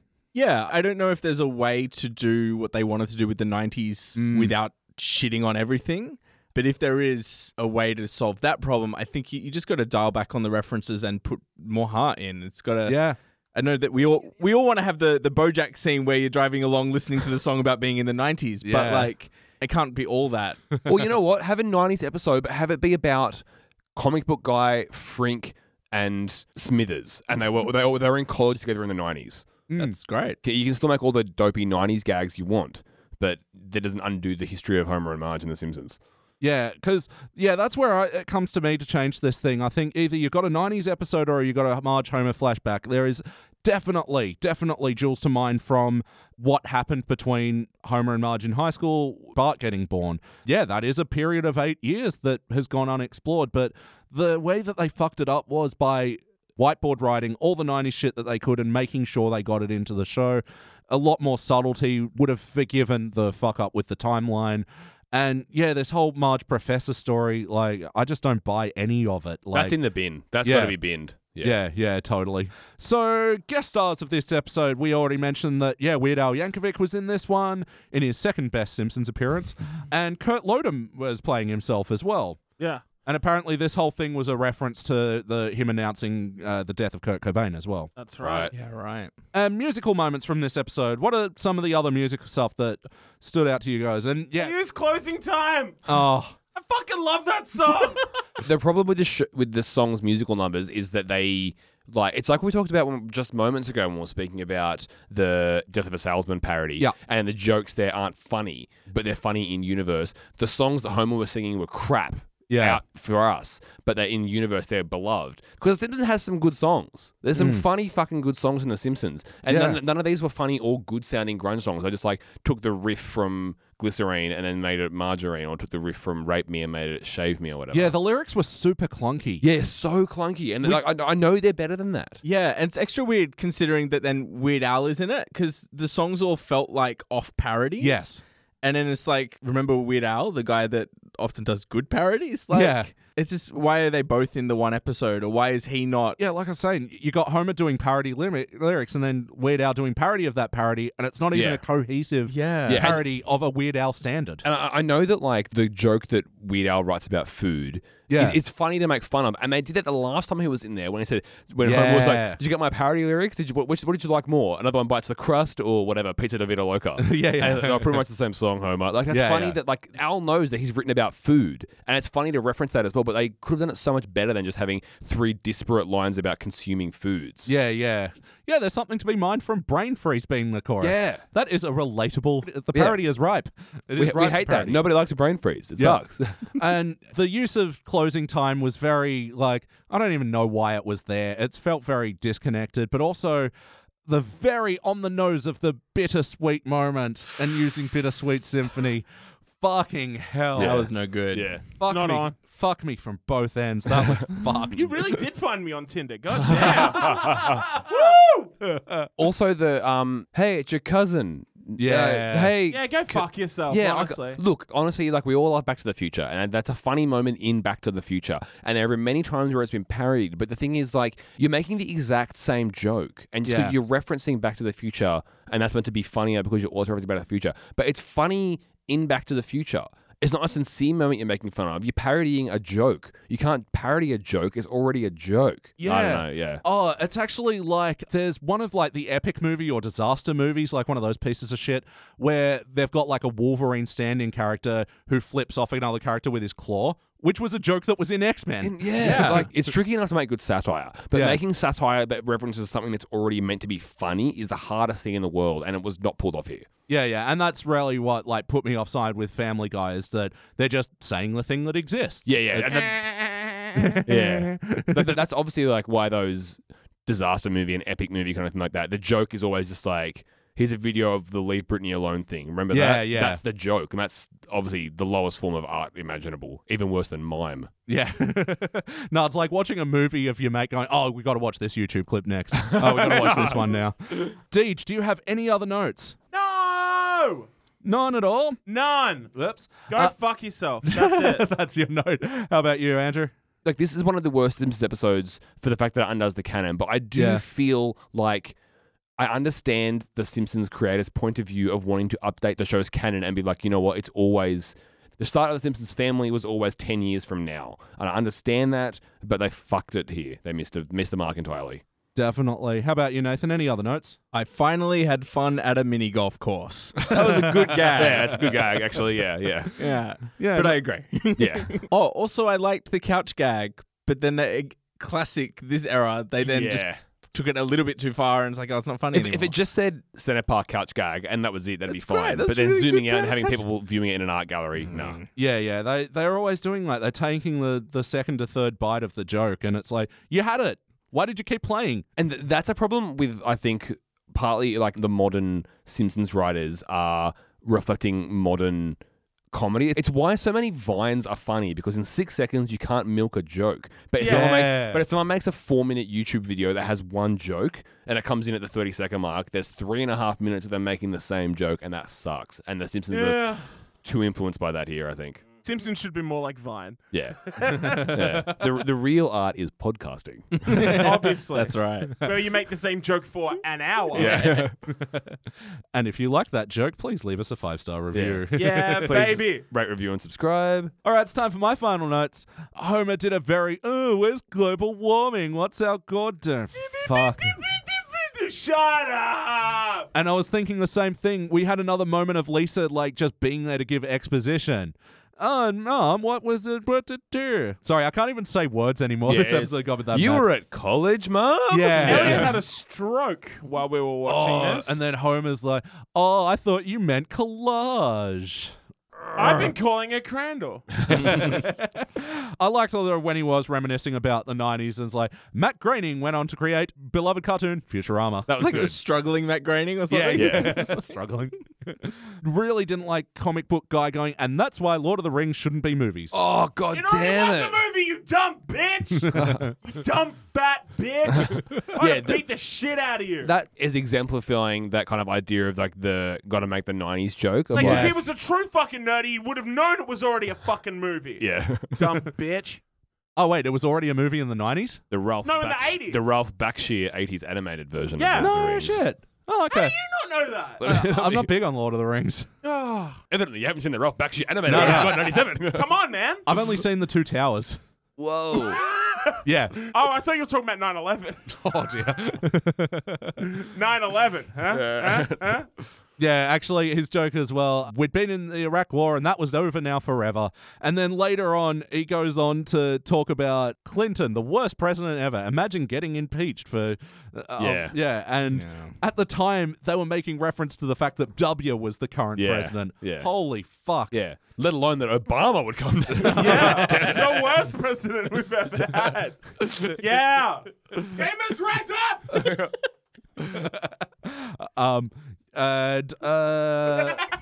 Moving I'm on. ruining your life, man. I'm so sorry. In all seriousness, gamers should rise up. Gamers, rise up! We have an incidental playlist with cigars as well, where Moe's turns into a cigar bar for some fucking reason. Yeah, Weird, never explained. Weird. Did Never that happen in the night? Like, I was that a too thing? young for cigars, I guess. Yeah. I don't think so. I just think I wanted to say the we word all smoked humidor. cigars in the 90s, maybe? We all did. It was the decade of cigars. Oh. Ah, yes. It's like smoking 100 cigarettes at once, apparently. Although I did like when he flicked the cigar and it went into the oxygen bar, but then, yeah, you had cross. You go, where will I get oxygen now? Fucking hell. And my final... Oh, wait, no, I have two final notes. Your second final. My second fight. I did... Penultimate note. Homer did say, he who is tired of Weird Al is tired of life, That's not even funny because that's fucking true. Like, you can't even laugh at that. It's just like, yeah. No, obviously. Yeah. Like, what the fuck's wrong with you? Yeah. If you didn't laugh at aluminum foil instead of Royals, yeah, you are Yeah. tired of life. That's a sick fucking one because, like, you think it's going to be another food parody and then it turns into being about a conspiracy theorist. That's so good. And Patton Oswalt's in the video. Oh, yeah, he is too. Yeah, it's a good one. See, I know my shit. Yeah. I've interviewed Weird Al, motherfucker. I know my shit. That wasn't for bar bands, was it? No, I wish. That was for what was then Faster Louder, which then became Music Junkie, which is the place that I write for. You can go and view all my shit on junkie.com. Very smooth plug. Thanks, baby. And my final note is during the Margarine film clip, they had a bunch of crash test dummies dancing along. I wonder if that was a reference to that band. Of the Things that make you go, Once there was this show that... It is time to rank this thing. Deej, would you like to rank it? There it is. it's a fail from Deej. Yeah. Oh, is that okay? Right. Yeah. You can shove this all the way up your ass. Like, literally, you can feel it in the back of your throat. Yeah, it's amazing. I also am giving it a fail. It's amazing that this is 10 years before the previous step. Yeah. This is 10 years earlier than the one we just watched. Yeah. Which is amazing. And it's worse. And it's a fail. Nathan? Yeah, absolute fail. Just fail this fucker. it's done. Just destroy it. Like, What about you, Elliot? Where's your grade? Oh, where am I doing with it? let's take a wild guess. Silver. No, look, I got to say, I didn't hate this one as much as a lot of episodes I've failed. Certainly a lot of participants that I've given. But I think it failed in making use of the 90s set in a positive way and making good use of this time in Homer and Marge's relationship that was untold. And Marge is just so off character. I realize this as I get older, but Marge and Lisa, like, are serious MVPs of The Simpsons that just... go just obviously. underrated. Marge's love and innocence for her family and especially for Homer, and it didn't translate in this episode. They were just doing a classic she loves someone else storyline, but doing it in a very bad way. All right, this will be a unanimous failure. We are giving this episode the index finger. Yes! Go fuck yourself! This will be joining other failures, other season 19 ones, Papa Don't Leech, where they dive back into the Lurleen Lumpkin storyline. Oh, right. Yeah, I vaguely remember that. Yeah, with the Dixie Chicks and shit. Yeah. Oh, right, yeah. And also from season 19, Funeral for a Fiend, where not only do they bring back Kelsey Grammer and David Hyde Pierce as Sideshow Bob and Cecil, they also bring in John Mahoney, who played the dad in Frasier, and it is terrible. Oh. Sounds bad. Yeah. Should have got Eddie the dog. Eddie Should have got in John Mulaney. Yeah. I don't remember who posted this, but I think it was Beck Shaw, actually. You know, at Brocklesnitch? Yeah. John Mulaney, John Mulaney, you're my butterfly sugar baby. Yeah, so good. It'll also be joining, Lisa Goes Gaga, Mo Goes From Rags to Riches, the story of Mo's fucking rag. What to expect when Bart's expecting, that weird voodoo pregnant one. Fucking what else? How I Wet Your Mother, where they do like an Inception parody to figure out why Homer's pissing the bed. Oof. The very racist Homerland episode. Okay, so in this one, Lisa deduces that Homer is going to do a terrorist act because he's doing Muslim stuff, like praying to the east, avoiding pork and alcohol. Yeah. Woof. Yeah. Amos, rise up! Because, and especially because it's Lisa doing it. Yeah. I was joking about fucking this show being all right. Like, fuck. That's cooked. Yeah. What, the fucking Proud Boys write that shit? Oh my god. Yeah. That's fucked. And also it'll be joining Camp Krusty, which is, the sequel to Camp Krusty, which is fucked. Garbage I fuck. remember you talking about that. That sounded like shit. Yeah. Like, barely worth it for the hate watch. Oy All right, vey. guys. You guys have been very, very good boys and very, very patient as I've literally pinned you down and tortured you with these terrible episodes. Oh, mate. You guys have This is earned the a break. worst Tinder date I've ever been. All right, guys, let's go bathe ourselves in the classic era where we're going to watch Season 7's Homerpalooza! You!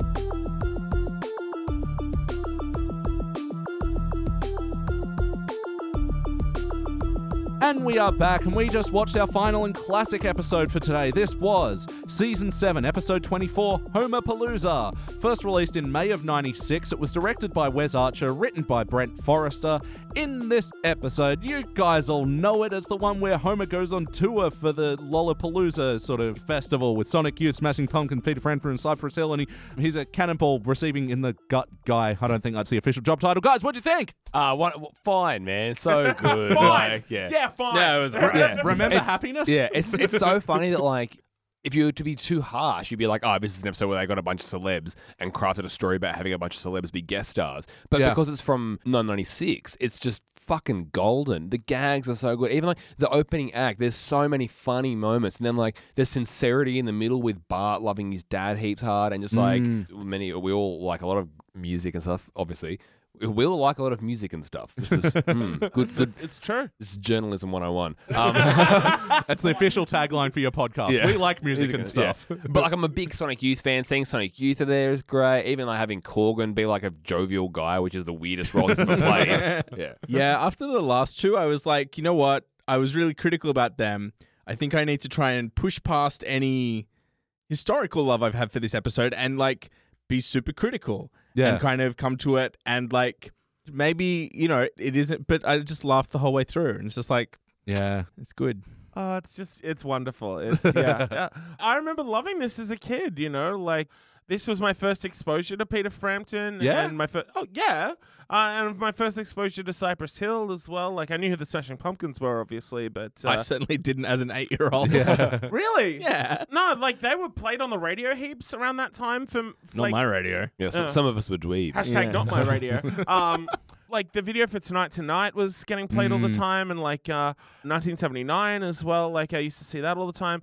And yeah, around the time I was properly getting into music, Perfect was released as a single, and that video got played a lot as well. So I ended up seeing that a bunch. I didn't know Peter Frampton by name. I obviously knew Baby I Love Your Way. And that horrible 90s reggae version of it, which, yeah. Was that UB40? That feels like a UB40 move. Maybe? Fucking classic UB40. I wish it was them. Can I just quickly bring up my favorite UB40 fact real quick? Yeah, do it. All their hits are covers. All the hits are covers. Everyone knows that. Yep. I think it's the guitarist in UB40. His full-time gig now is he's the guitarist in a UB40 tribute band. Get fucked. Yes. Like if you That's like the anti-Judas Priest story. yeah. If you can make a living out of music, that's for super fucking hard. I get it. But if you can, credit to you. He's playing the songs that he wrote or helped cover. Yeah. And he Arranged. He arranged, yes. Arrangement UB40. There are also, Trad. Yeah, there are also two versions of UB40 touring at the moment. They are in court over a legal dispute, and they all fucking hate each other. And it's amazing. That needs to be UB41. That is the kind of shit that I like. Love it. Yeah. Back to this episode, and oh my god, like this is one of those ones like Krusty Gets Cancelled or the Homer at the Bat where they have so many guest stars, but everyone gets their shining moment. Yeah, even Jimmy Chamberlain. Yeah. But it's still about Homer. Yes. And it's about his relationship with Bart and the other kids early on and everything like that. Like, so many heavy guest episodes, they get swamped, but it's still much more than in the previous two episodes we talked about. He has like a goal and a challenge to that goal, and then he has a decision to make. Yeah. And you actually get to watch him make that decision, and it's a meaningful moment in the show. Just on the amount of guest stars, though, I just quickly confirmed this, but I know that originally I don't believe it was going to be Smashing Pumpkins. It was going to be Hole. Oh, it was, yeah, that's right. And Sonic Youth threatened to not appear in the app if Courtney Love was in there because Kim Gordon has serious beef with Courtney. Yeah. And the back and forth was originally going to be, hi, I'm Courtney Love. And then it'd be Homer saying, Homer, appreciative. Yeah. rather than Smashing Pumpkins smiling politely. Yeah. Yeah, which I'm kind of glad it worked out that way. This is a better gag. Yeah. Yeah. And it's the one that everyone remembers, too. Yeah. Absolutely. And, you know, because we sort of see Billy Corgan these days, and he's a bit, you know, Corgan-y. He's a cunt. Yeah, never go full Korg. Like, yeah, nothing brings me more joy than Billy Corgan sat on that Disney ride. That photo set is beautiful. That is modern art.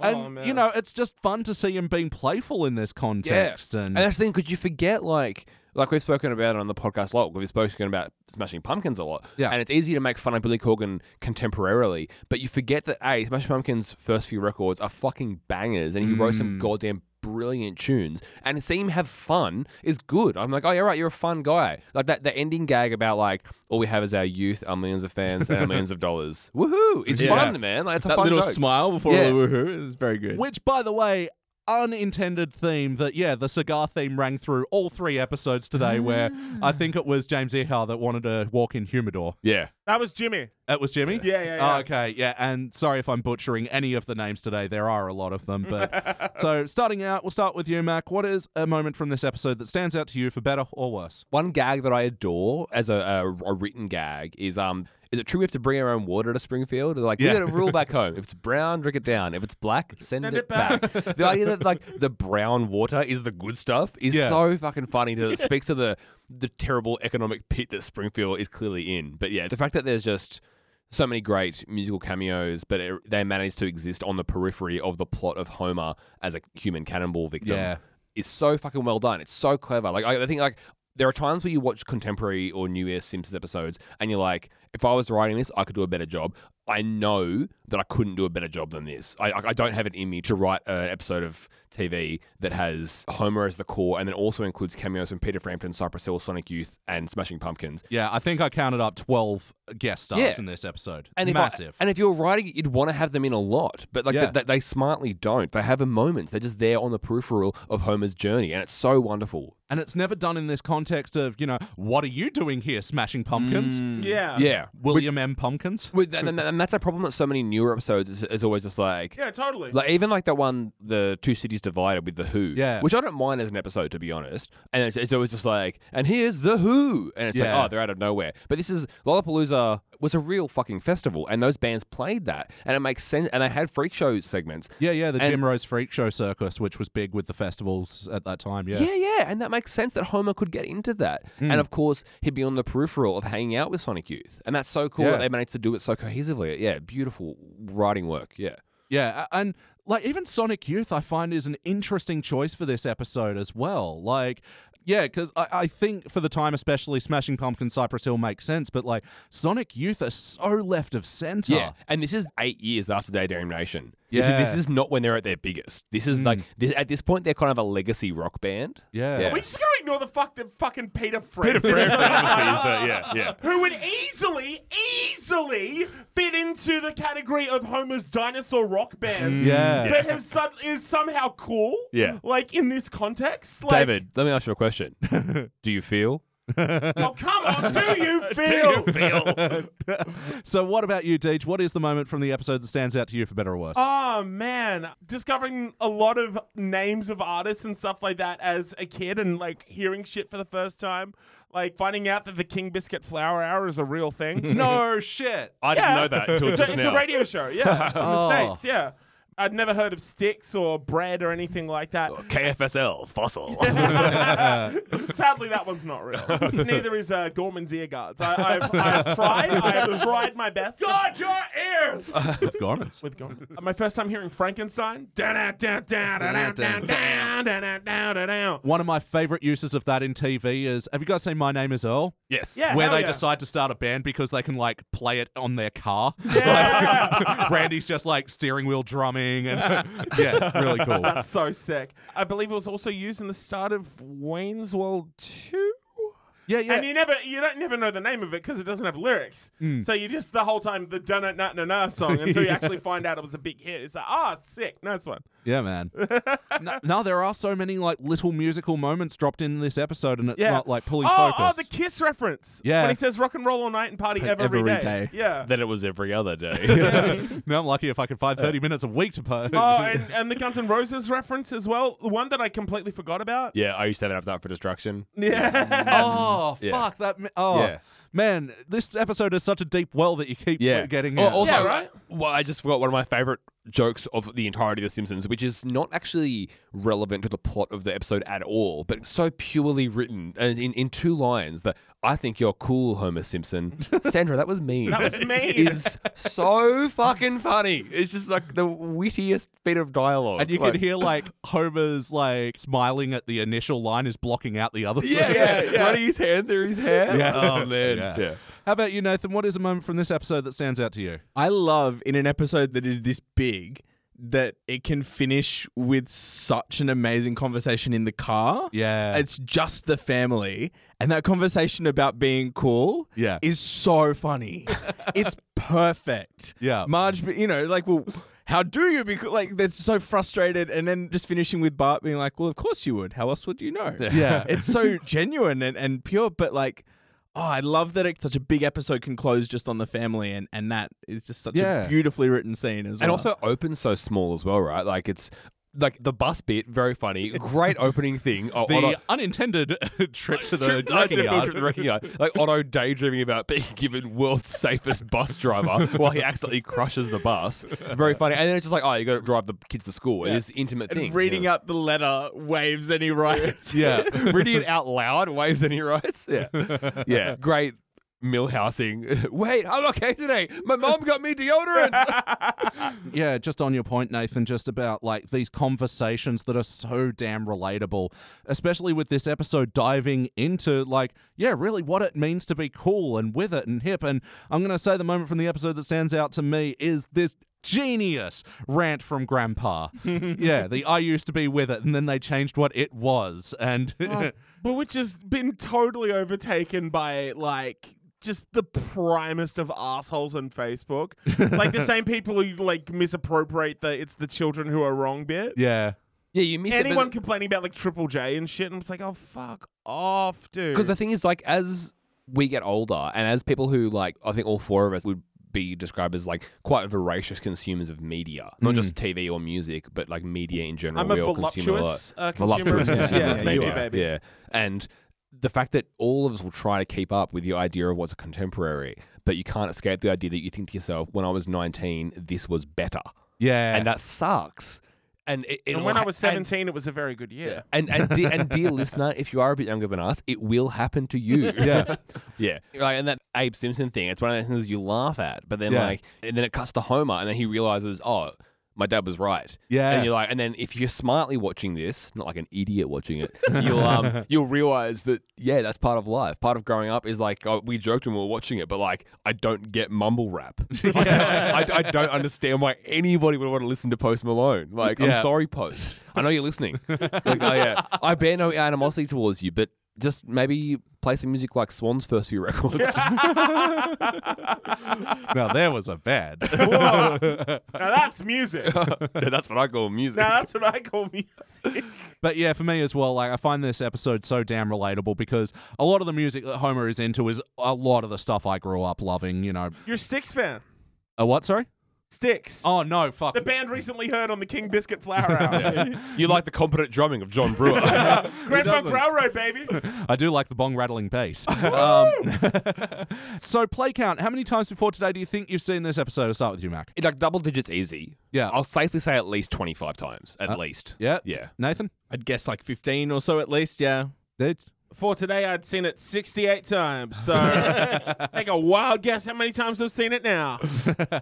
I don't know how many 4 times out of 20 I've seen this, it. man. Like, because it just tickles me as a music and a Simpsons fan. Of course, I've like revisited this so many times throughout the years, and something that I get to know the bands a bit better, I find more new things. Yeah, like we said when we were watching it, like the in the ending credits there where it's the Sonic Youth cover of the Simpsons theme. Like, as a big Sonic Youth fan, that's a delight. Hearing them jam on that and do like really embrace the fact that like, because as Sonic Youth got older and more like, I guess, Sonic old, they stopped being so noise driven. Letting them embrace their glitchy, shitty noise side for this one-off cover is a delight. Yeah. Like even like the visual gag of Homer skiing on saucepans behind the bus. Like, that's got to be the most dangerous goddamn thing in the world, and it's such a funny visual gag. Well, that's it. I mean, he's embracing everything about rock and roll except the music. Yeah. while they whip beer cans at him.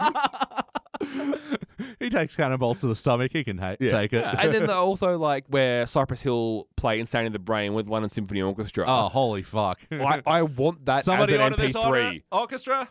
Maybe while high. Looking at you, Cypress Hill. And their beautiful little huddle discussion where it was like, do we have was the it us? orchestra? What's up with the orchestra? Yeah, we think that was us. Do you guys know Insane in the Brain? Yeah. And it sounds so good. It's so good. And that's the thing. Like, I want there to be a full version of that out there somewhere. That's the thing, right? Because like a lesser show would just have that as the gag of being like, yeah, we think we know that. And it's like, we may not know classical, but we'll give it a shot and then cut away and that would be it. They make a mashup of Insane in the Brain with string arrangements. That's so cool. That's so cool. Yeah, it's pretty fucking awesome, man. And it sounds tight as hell. Yeah, and in the same way, they're not doing the whole, oh, what are you doing in town, Cypress Hill?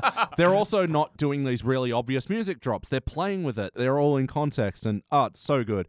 So how about some of the wackiness of this episode? I guess the whole getting hit by cannonballs thing is like, yeah, that's not particularly realistic, I guess. But people do that. A lot of the shots were actually based on, the names escaped me right now, but there wasn't all. Homer Thompson. Pardon? Homer Thompson. Yeah.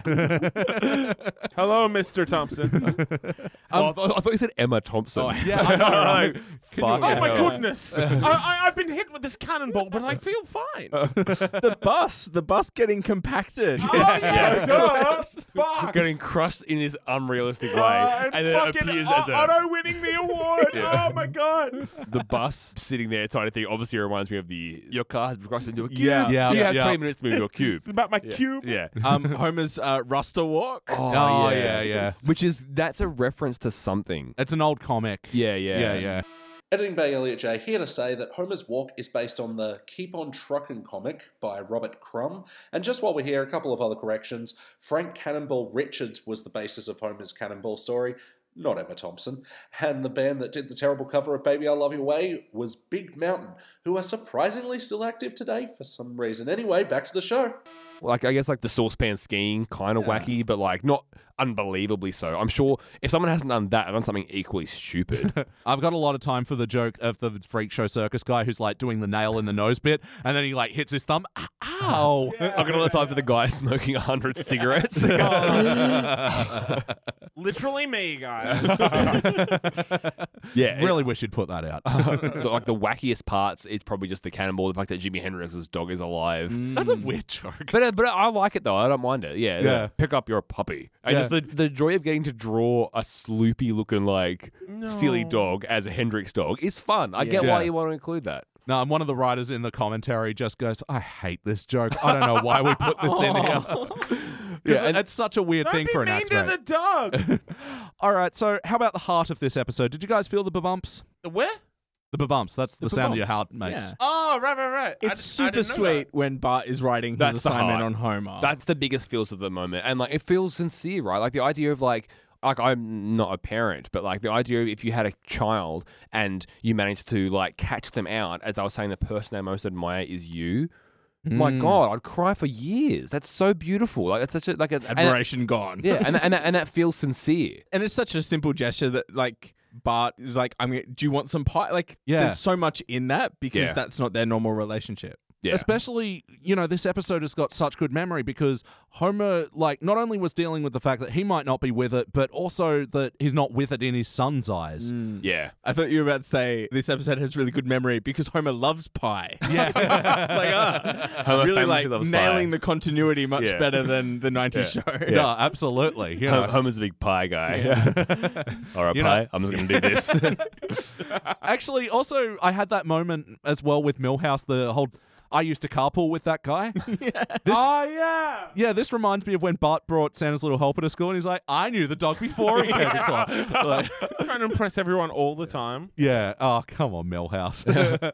But I guess, the emotional stuff in this episode is not really what it's going for, but that it exists, in the Bart and Homer moments is, it's really small and powerful stuff. And again, that last conversation in the car, that feels, it's not super sweet, but it feels sincere how a family talks. Yeah. That's what makes me cool, right, kids? No. Like, that feels like a family moment. And I think that decision moment as well where Homer's, before he dodges the cannonball, where he kind of looks at them and they look very proud of him and there's like, you can feel the conflict there and it's nicely written and really well voice acted. And I think they're designed to hurt. It's true, they are. Avoid cannonballs, stay in school, kids. Yeah. no litter. Great gag. Just like, we had to get a message out too. I was trying to remember what the message was, and it's like not even don't litter, just no litter. It's so funny. And then that gets shot by the. It's so. What is the message then? And just how he writes "stay in school" and the cannonball gives it. The kid just fucking drops. Ultimately, though, did this feel like an episode of The Simpsons? Did it feel like we do? Like, Yeah, it yes, but I think perhaps in spite of the cameos, because like you could easily say, I'm sure there are people out there who are diehard Simpsons fans who don't have a soft spot for this episode because it's They can get fucked. because it's so cameo driven. But to me, it feels like a Simpsons episode through and through. It feels pure to what the show was doing. Yeah. Yeah, I agree. And there's probably people that don't care about those bands, and so they're just like, this episode is fine. They're more into Grand Funk. Yeah, more into Grand Funk. It sort of connects all the characters. There's some nice things, and it's just very funny. You get to see Homer do good things.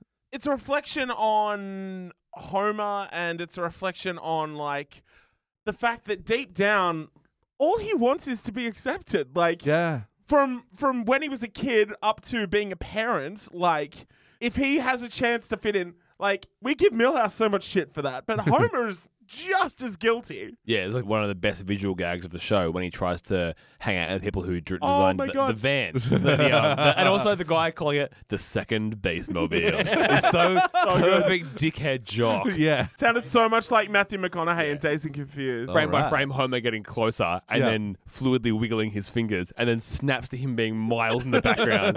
And like, he's a dejected guy. And also that visual is insanely funny. Yeah, I actually didn't think about that sort of thing in this episode, that it is reinforcing that, no, Homer was actually a dork this whole time. He just thought he was like... Yeah. The chicks found that irresistible. Oh, that's not it. Like, that's his memory of the height of cool thing. As he says, it's called rocking out.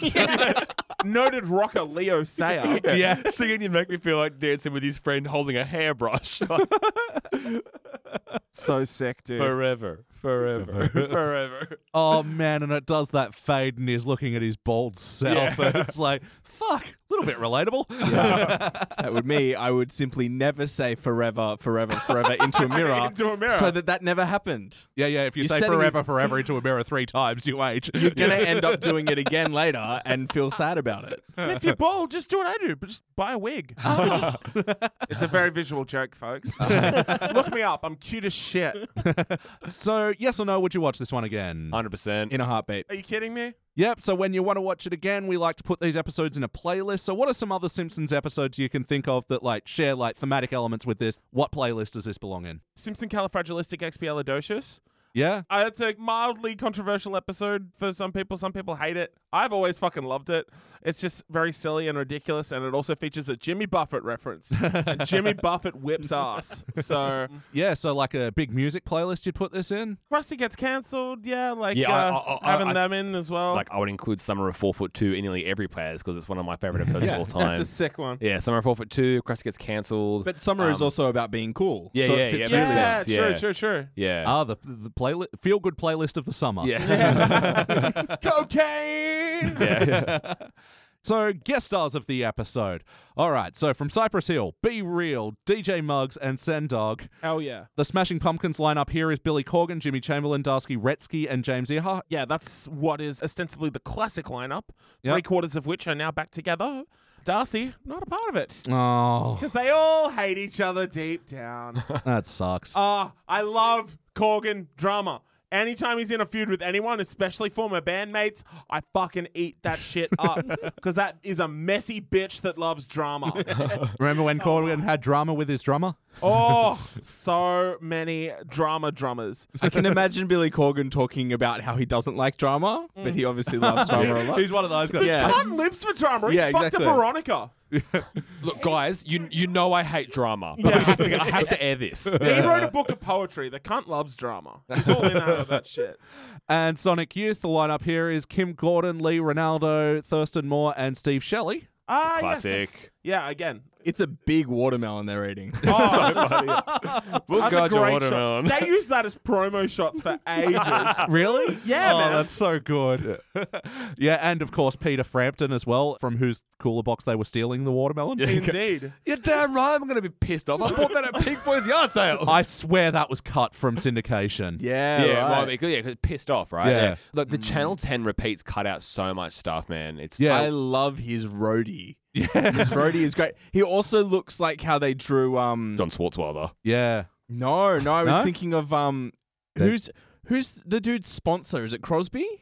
Oh, yeah, Crosby. Oh, David yeah, Crosby. yeah. Crosby. Yeah. Yeah. I'm tempted again. Listen, take it day by day. And know that I love you. I love you too, man. Oh, and also in the B sharps as well. David Crosby, you're my hero. Oh, you like my music? You're a musician? Very good. And yeah, Peter Frampton, and fuck, the Cooler Box is so good. And all I wanted was a club sandwich. Oh, I think there's one right here. 25 years I've been in this business. And it was like great callings. Damn it, you kids. Like, Sonic Yeah. Youth are all in their 30s. Yeah. Sonic middle age. Sonic Kim Gordon is older than my dad. Yeah. Jesus. So there was also a visual reference. It was very blink and you'll miss it, so I'll be surprised if you actually saw it, but no doubt were drawn into this episode. Really? Yeah, because Eric Stefani, Gwen's brother, was working as an animator on The Simpsons. Oh. And so there's just a really sly little drawing of them, and yeah, you can see them all. Yeah, the members of No Doubt are in this episode. Yeah, nice. And so some artists that were approached but weren't used in this episode, Bob Dylan was going to be what Peter Frampton was in. Yeah. You're damn right I'm going to be pissed. We're going to need you to take that again. Throw away my pig, Homer man. So yeah, it was like getting to the stage where negotiations were falling. So yeah, they ended up going with Peter Frampton instead. Fuck you, Bob. We're getting Pete. Oh, damn it. Oh no! Yeah. I'm in Lollapalooza for some reason. If Homer was being a freak show at Farm Aid, he'd be into it. Hello, Homer. I'm Neil Young. That's a really good young. Yeah. Thank you. Neil Young, Homer, middle-aged. Oh, very good. Pearl Jam were also approached to be in this episode, but they refused. They refused. Pearl Jam have Not actually... gonna be in this Simpsons episode. Go away Bartholomew spoken. today. Yeah, so Pearl Jam have actually been approached by The Simpsons multiple times. In that episode where Metallica appear, Pearl Jam were their first choice for that. Were they still pissed off about an alien dude need 2 tickets to Pearl Jam? That's a great and affectionate joke for Pearl Jam. Yeah. Deej, we'll start with you. Is there anything you'd like to change about this episode? Hell no. All right. How about you, Mac? I honestly can't think of anything, right? Like, I feel like it all works cohesively enough, I guess. No, I wouldn't. No, I think it's a really well-made, perfect episode for what it is. No? Thinking as it started, I was like, oh, maybe like the kind of middle once everything's going is a bit weaker, but honestly, stuff like No Litter, like it's strong all the way through. No, I don't think I have anything. I want someone to get that as a chest tattoo. Oh my God, that'd be a good joke to pull on yourself. Oh man, Yeah. it'd be freaking epic, dude. Yeah, as far as what I'd change, honestly, in this talk, I'm liking this episode a lot more because there's so much you can draw from it. Everything in this episode seems purposeful. All the setup pays off later in different ways that doesn't point it out either. Like, Bart never goes, oh, Dad, I really admire you now that you've had this career change. No, it's done in that subtle way with the notepad. Yeah, it's nice. Yeah, it's hard to fault this episode. So, Mac, do you have any other notes? When we sat down to watch it, I was like, oh yeah, I know this is a good ep, but I don't think it's like a truly great one. And then watching it, I'm like, bloody hell, even like that might be the case, but the gags are so consistent. Like, it's just good humor every couple of minutes, or every couple of seconds, really, because it's only a 20-minute episode. No other notes other than I was surprised at how good it really retains to be. Yeah, and we really try and be objective on this podcast as well, because especially with that 90s show, and this is such a good pairing of episodes as point of comparison, because that episode was trying to skew 90s culture and doing it badly. This just was 90s culture. Yeah, yeah. exactly. It was holding a mirror It was up. canon, baby, and quite literally canon. Yeah. Come on, David, please. come on, yes, come on, He got his high five. hell yeah. And let's make it an even 15. Nice. Too scared to say no. How about you, Nathan? Any other notes? I think Simpsons, particularly this era, always do advertising really, really well. Yeah. And obviously calling out how much these music festivals were just a combination of bands and advertising was, I think, really nicely done. And there's some good gags in that. Which is, I'm surprised that Pearl Jam didn't do this episode because of how much they rip on Ticketmaster. Yeah. No one will ever pay for 100% surcharge. That was very funny. And the other thing that really just stood out, particularly after watching the other 2 episodes, was just how much space there was. A lot of visual gags were given the time to just happen without pushing it on too quickly. And then just a lot of conversations, like, there were just long setups to gags that didn't feel rushed. You know, things were kind of given the time they need to just be there. All those car trips, like, I don't think you get anything like that in a new episode of The Simpsons because they just try and cram so much in all the time. And another thing which speaks to the episode's memory that, yeah, it was essentially started in a car trip with their dad and it ended with one too. Yeah. Like, what a great way to bookend the episode in that way. How about you, Deej? Any other notes? Nah, this whips ass. Like, it's a fucking sick episode, dude. Like, I've always loved it, and it was great to watch it again. All right, it's time for my final notes. So, you guys see those rainbow suspenders? Pretty cool way to keep up your pants.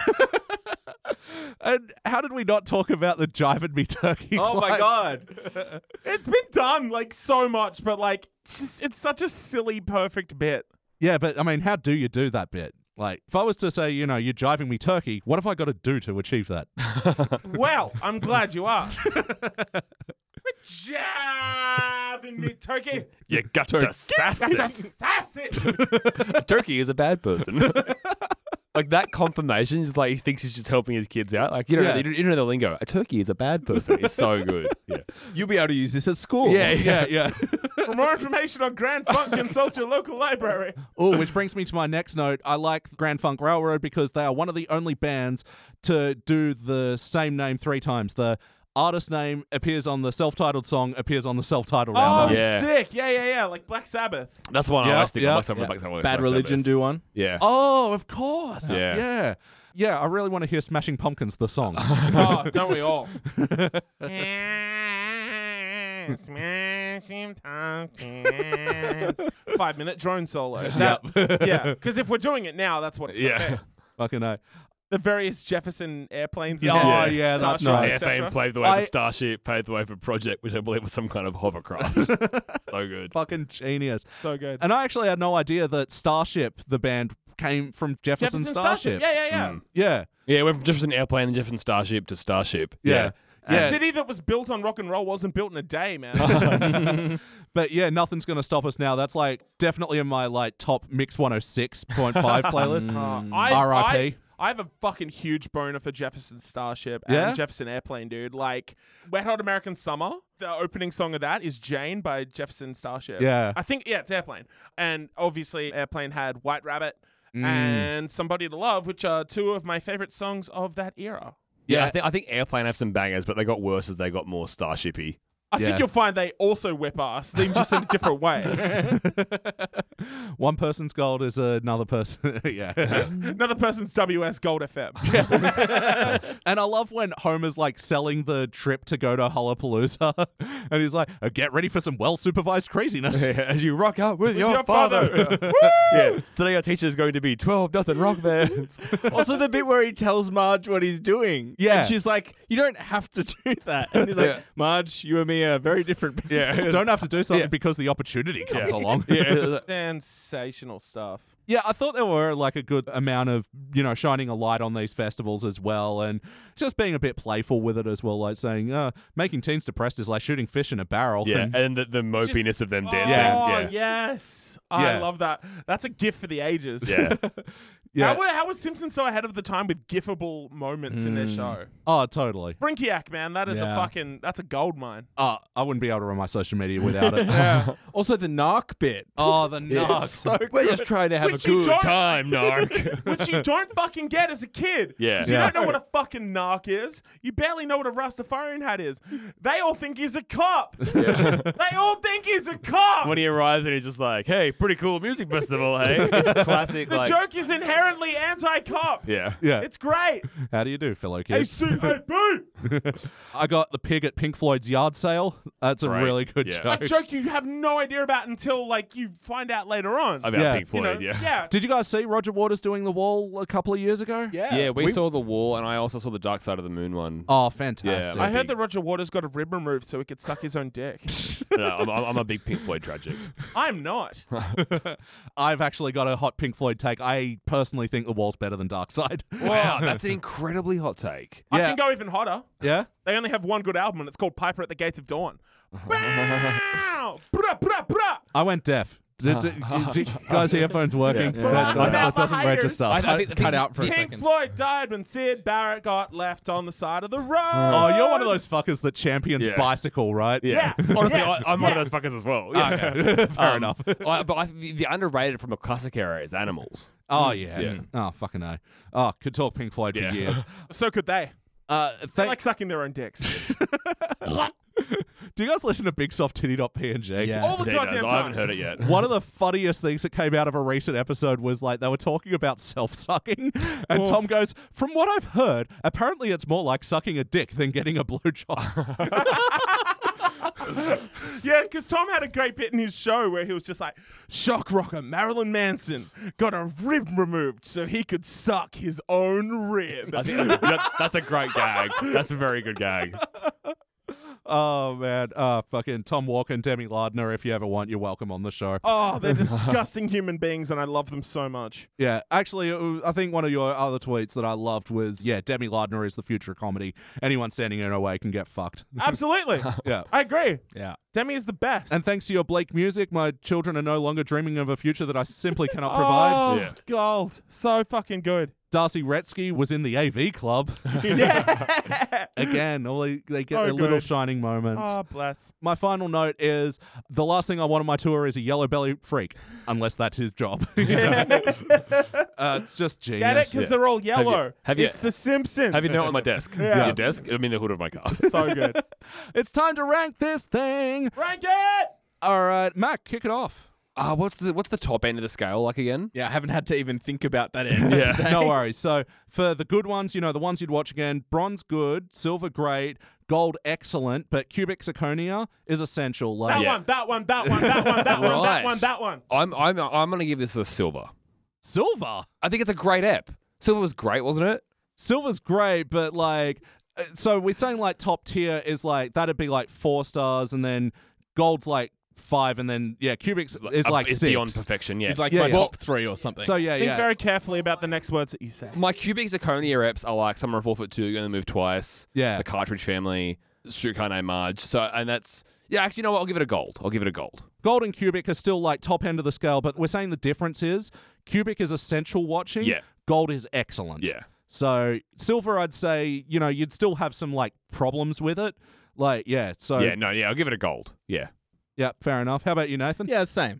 I was going to go high silver, low gold, but I feel like we've been talked into gold. It's gold. Well, yeah, I don't want to influence your rankings too No, much. it's gold, but Elliot. yeah. It's gold. It's gold. It's gold, That's Jerry. gold, baby.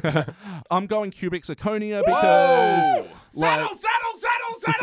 and this is sort of why I do the individual rankings, because like I got to say this is a personal cubic to me. Your own personal cubic.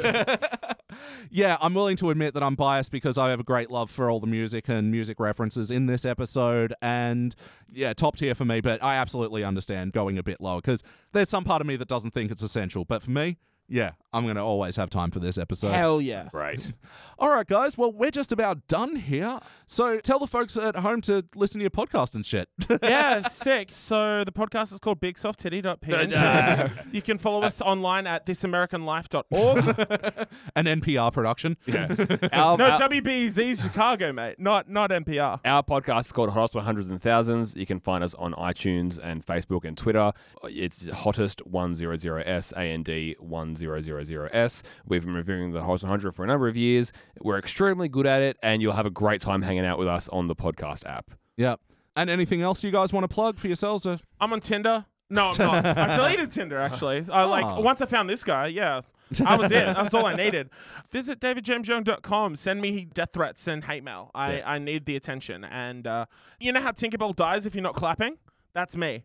Yeah. So, yeah, davidjamesyoung.com. Come send me abuse. You can follow us on Twitter if you want. DJ Way Writes, Andrew M138, NLF Harrison.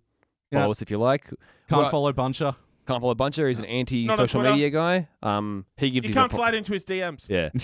Yeah. Not a slide. Not a slider. Not a slider? Not a slider. It was Oh, a you thirst gotta- trap, Jerry. You got to slide, Jerry. That's the best part of the DM. So yeah, and I just want to finish out the episode by also saying, and sorry if I'm going to lay it on thick right now, but yeah, discovering your podcast at the top of this year came at a really important time for me where like it was starting to become obvious that I couldn't be a part of my band anymore, and sort of, like I said, after uni, I'd had a pretty tricky relationship with music, but like discovering your podcast and like hearing the love of talking about music, it was just really invigorating for me. And, you know, there's just so much love for the medium in your discussions and whatever, and like so informed. I've really loved getting nostalgia for the bands that I was into, taking deeper dives into bands I only ever had surface knowledge of, and discovering new things entirely. Tumbleweed have become like one of my favorits, and I never knew them before. Yeah. Wollongong, Wollongong, Wollongong, 2500, motherfucker! And, you know, in the same way, you know, it's equally fun to rip shit on like Def FX and Beaverloop and the fucking Brand Van. Which, I gotta say, I still like the hook for that song, but yeah, everything else is garbage. Oh, well, Elliot, thank you very much. It's very, very kind of you. Yeah, man, that's super fucking You're a beautiful cool. man, and those words mean a lot. Thank you very much. No Yeah, worries. like you do that sort of shit, and you're literally just in a fucking enclosed space with your mates, and you have no fucking idea if anyone else is listening. So the fact that, you know, it's been a part of anyone's life, even yours, like, that's fucking awesome, man. We real fucking appreciate it. So thank you, dude. And thank you for having us. This is Yeah, so, this has been unreal, man. It's been super fun. No worries. Doors are always open if you want to come back. And Oh, yeah. you know we will. Yeah, Oh, I'd you know we fucking will. love to. We're moving in. But, you know, I mean, not to big up too much the podcast that we're currently recording, but, like, I think what you're doing with this is such a really wonderful and insightful way to look at The Simpsons. Yeah. Yeah, because there's like 85,000 fucking Simpsons podcasts, Yeah, man. That's Like, it. it's a shit show, but you found a way to fucking carve in a niche, and it's sick. It's so good. Yes. Yeah. It's so good. And it's absolute honor to be able to join in. Thanks, man. And this has been the best ep of the podcast yet, I'm hearing. Yeah.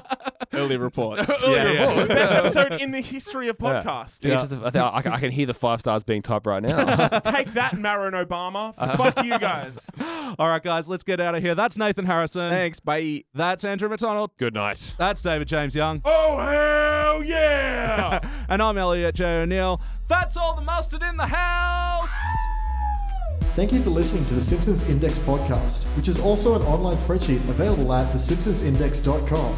You can chat to us online at facebook.com/thesimpsonsindex or at Simpsons Index on Twitter and Instagram. And now please stay tuned for the bonus scenes! Say, for example, I wanted to play like